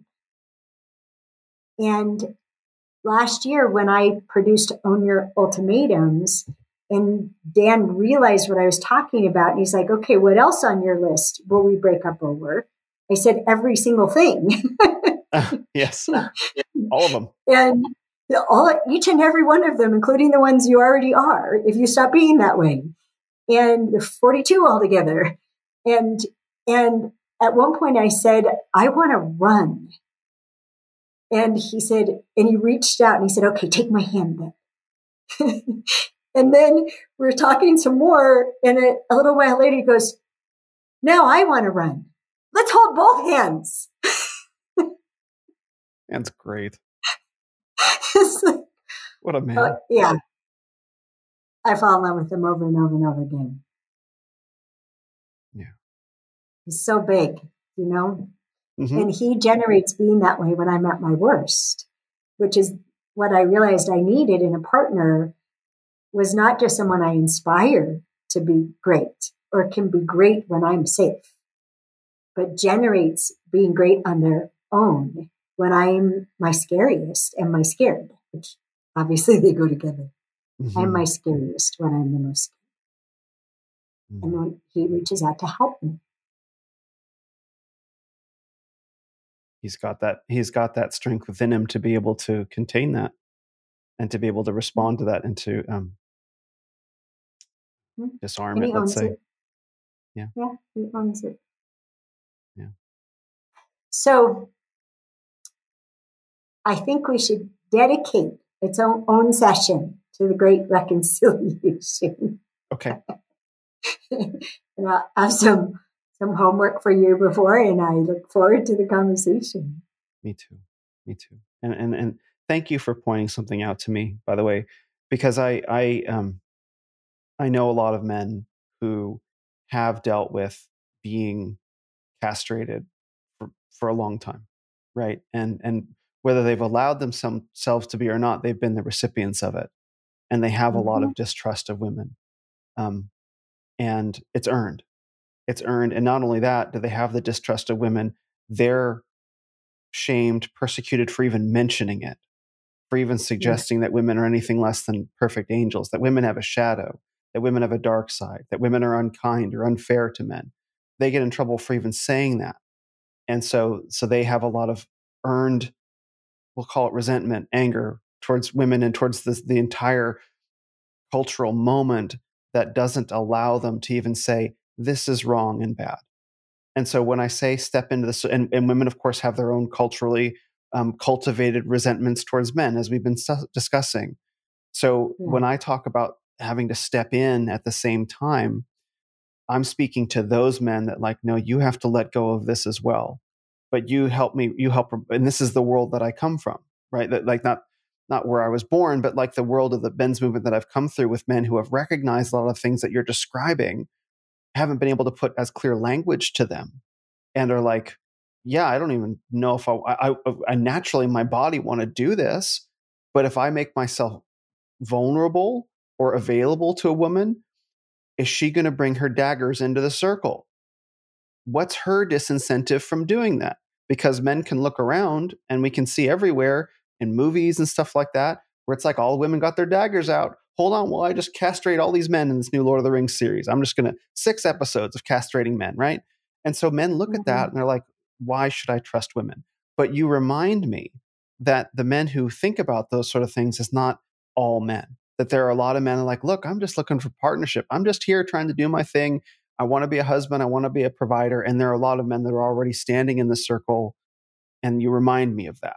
So thank you for that, because I think that there are some men that I'm trying to encourage to step into the circle, because I know many women who are like, I'm so ready to step into the circle. But then there's a ton of other people out there, men in particular, that are like, yeah, I'm all right. I've been here. Yeah, I've been holding it down. So thank you for reminding me of that. You're welcome.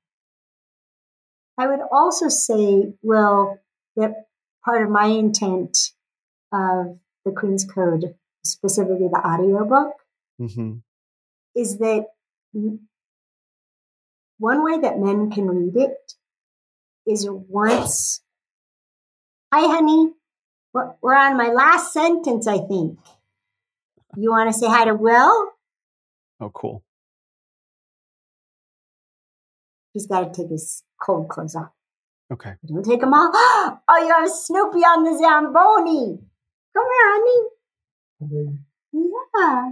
Look at this face. What a blessing. You will. Hey, what's up, Dan? Good to see you. Thank you. Good to see you. I'm out of the picture.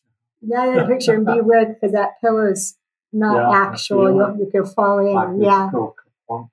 Yeah. I'll let you guys get back to it. Good seeing you, Will. Good to see you, Dan.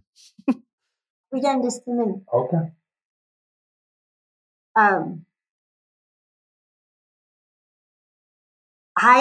I believe, and I would love for you to check this out for me. I believe in listening to the Queen's Code and men recognizing the resonance of who you are. That you can also read it or listen to it from the intent to understand the source of emasculation. Yes. And by doing so, and I've witnessed this, you literally can become impervious to emasculation. You can just see it for what it is. Yeah, you can just see, she's scared out of her wits. I can handle this. Yeah. And that thought, I can handle this. I can be with this. I don't have to mess with this. I don't have to cave to this. All of those thoughts literally create themselves. You think you can handle it? You can. Period. And that's what I wish for men from the Queen's Code. Not only to see the goodness, the honor of your own motivations, and no longer let them be attacked when women are accusing you of baloney, right? Stuff that just isn't true. Not allow it. Yes. And that's the strength that we as women need. We know when we're full of shit. And And we respect the man who doesn't fall for it. I know who you are. I know who I am. I'm not falling for that. Mm-hmm. Oh, really? Oh, thank goodness. Because we know we're our own worst enemies. So I am working both sides of it. For women to give up justifying emasculating men, which is the beginning of curing ourselves of the habit and the reaction of it, and for men to stop falling for it. You don't have to agree to be emasculated. Yes. You can decline. Please decline. When it stops working, women will stop doing it. Some will. Yeah. I gave a talk. I know that you have to go, but I gave a talk at a conference in 2021 that I'm going to turn to a YouTube video about this very subject, about how men can stop allowing themselves to be emasculated and where it comes from. So I'll send that to you when that's done. Yeah, we can link to it on our website. We can have people watch it. I would love that. Awesome. Thank you so much. All right, Allison. To be continued. We'll communicate about that other stuff. Okay, and then where would you like to send people? Any links to visit or social media profiles that you'd like? ALISONARMSTRONG.com is the easiest place. It's the only place you can get the audiobook. Mm-hmm.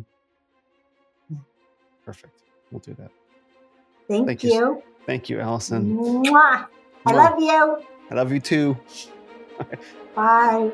Bye.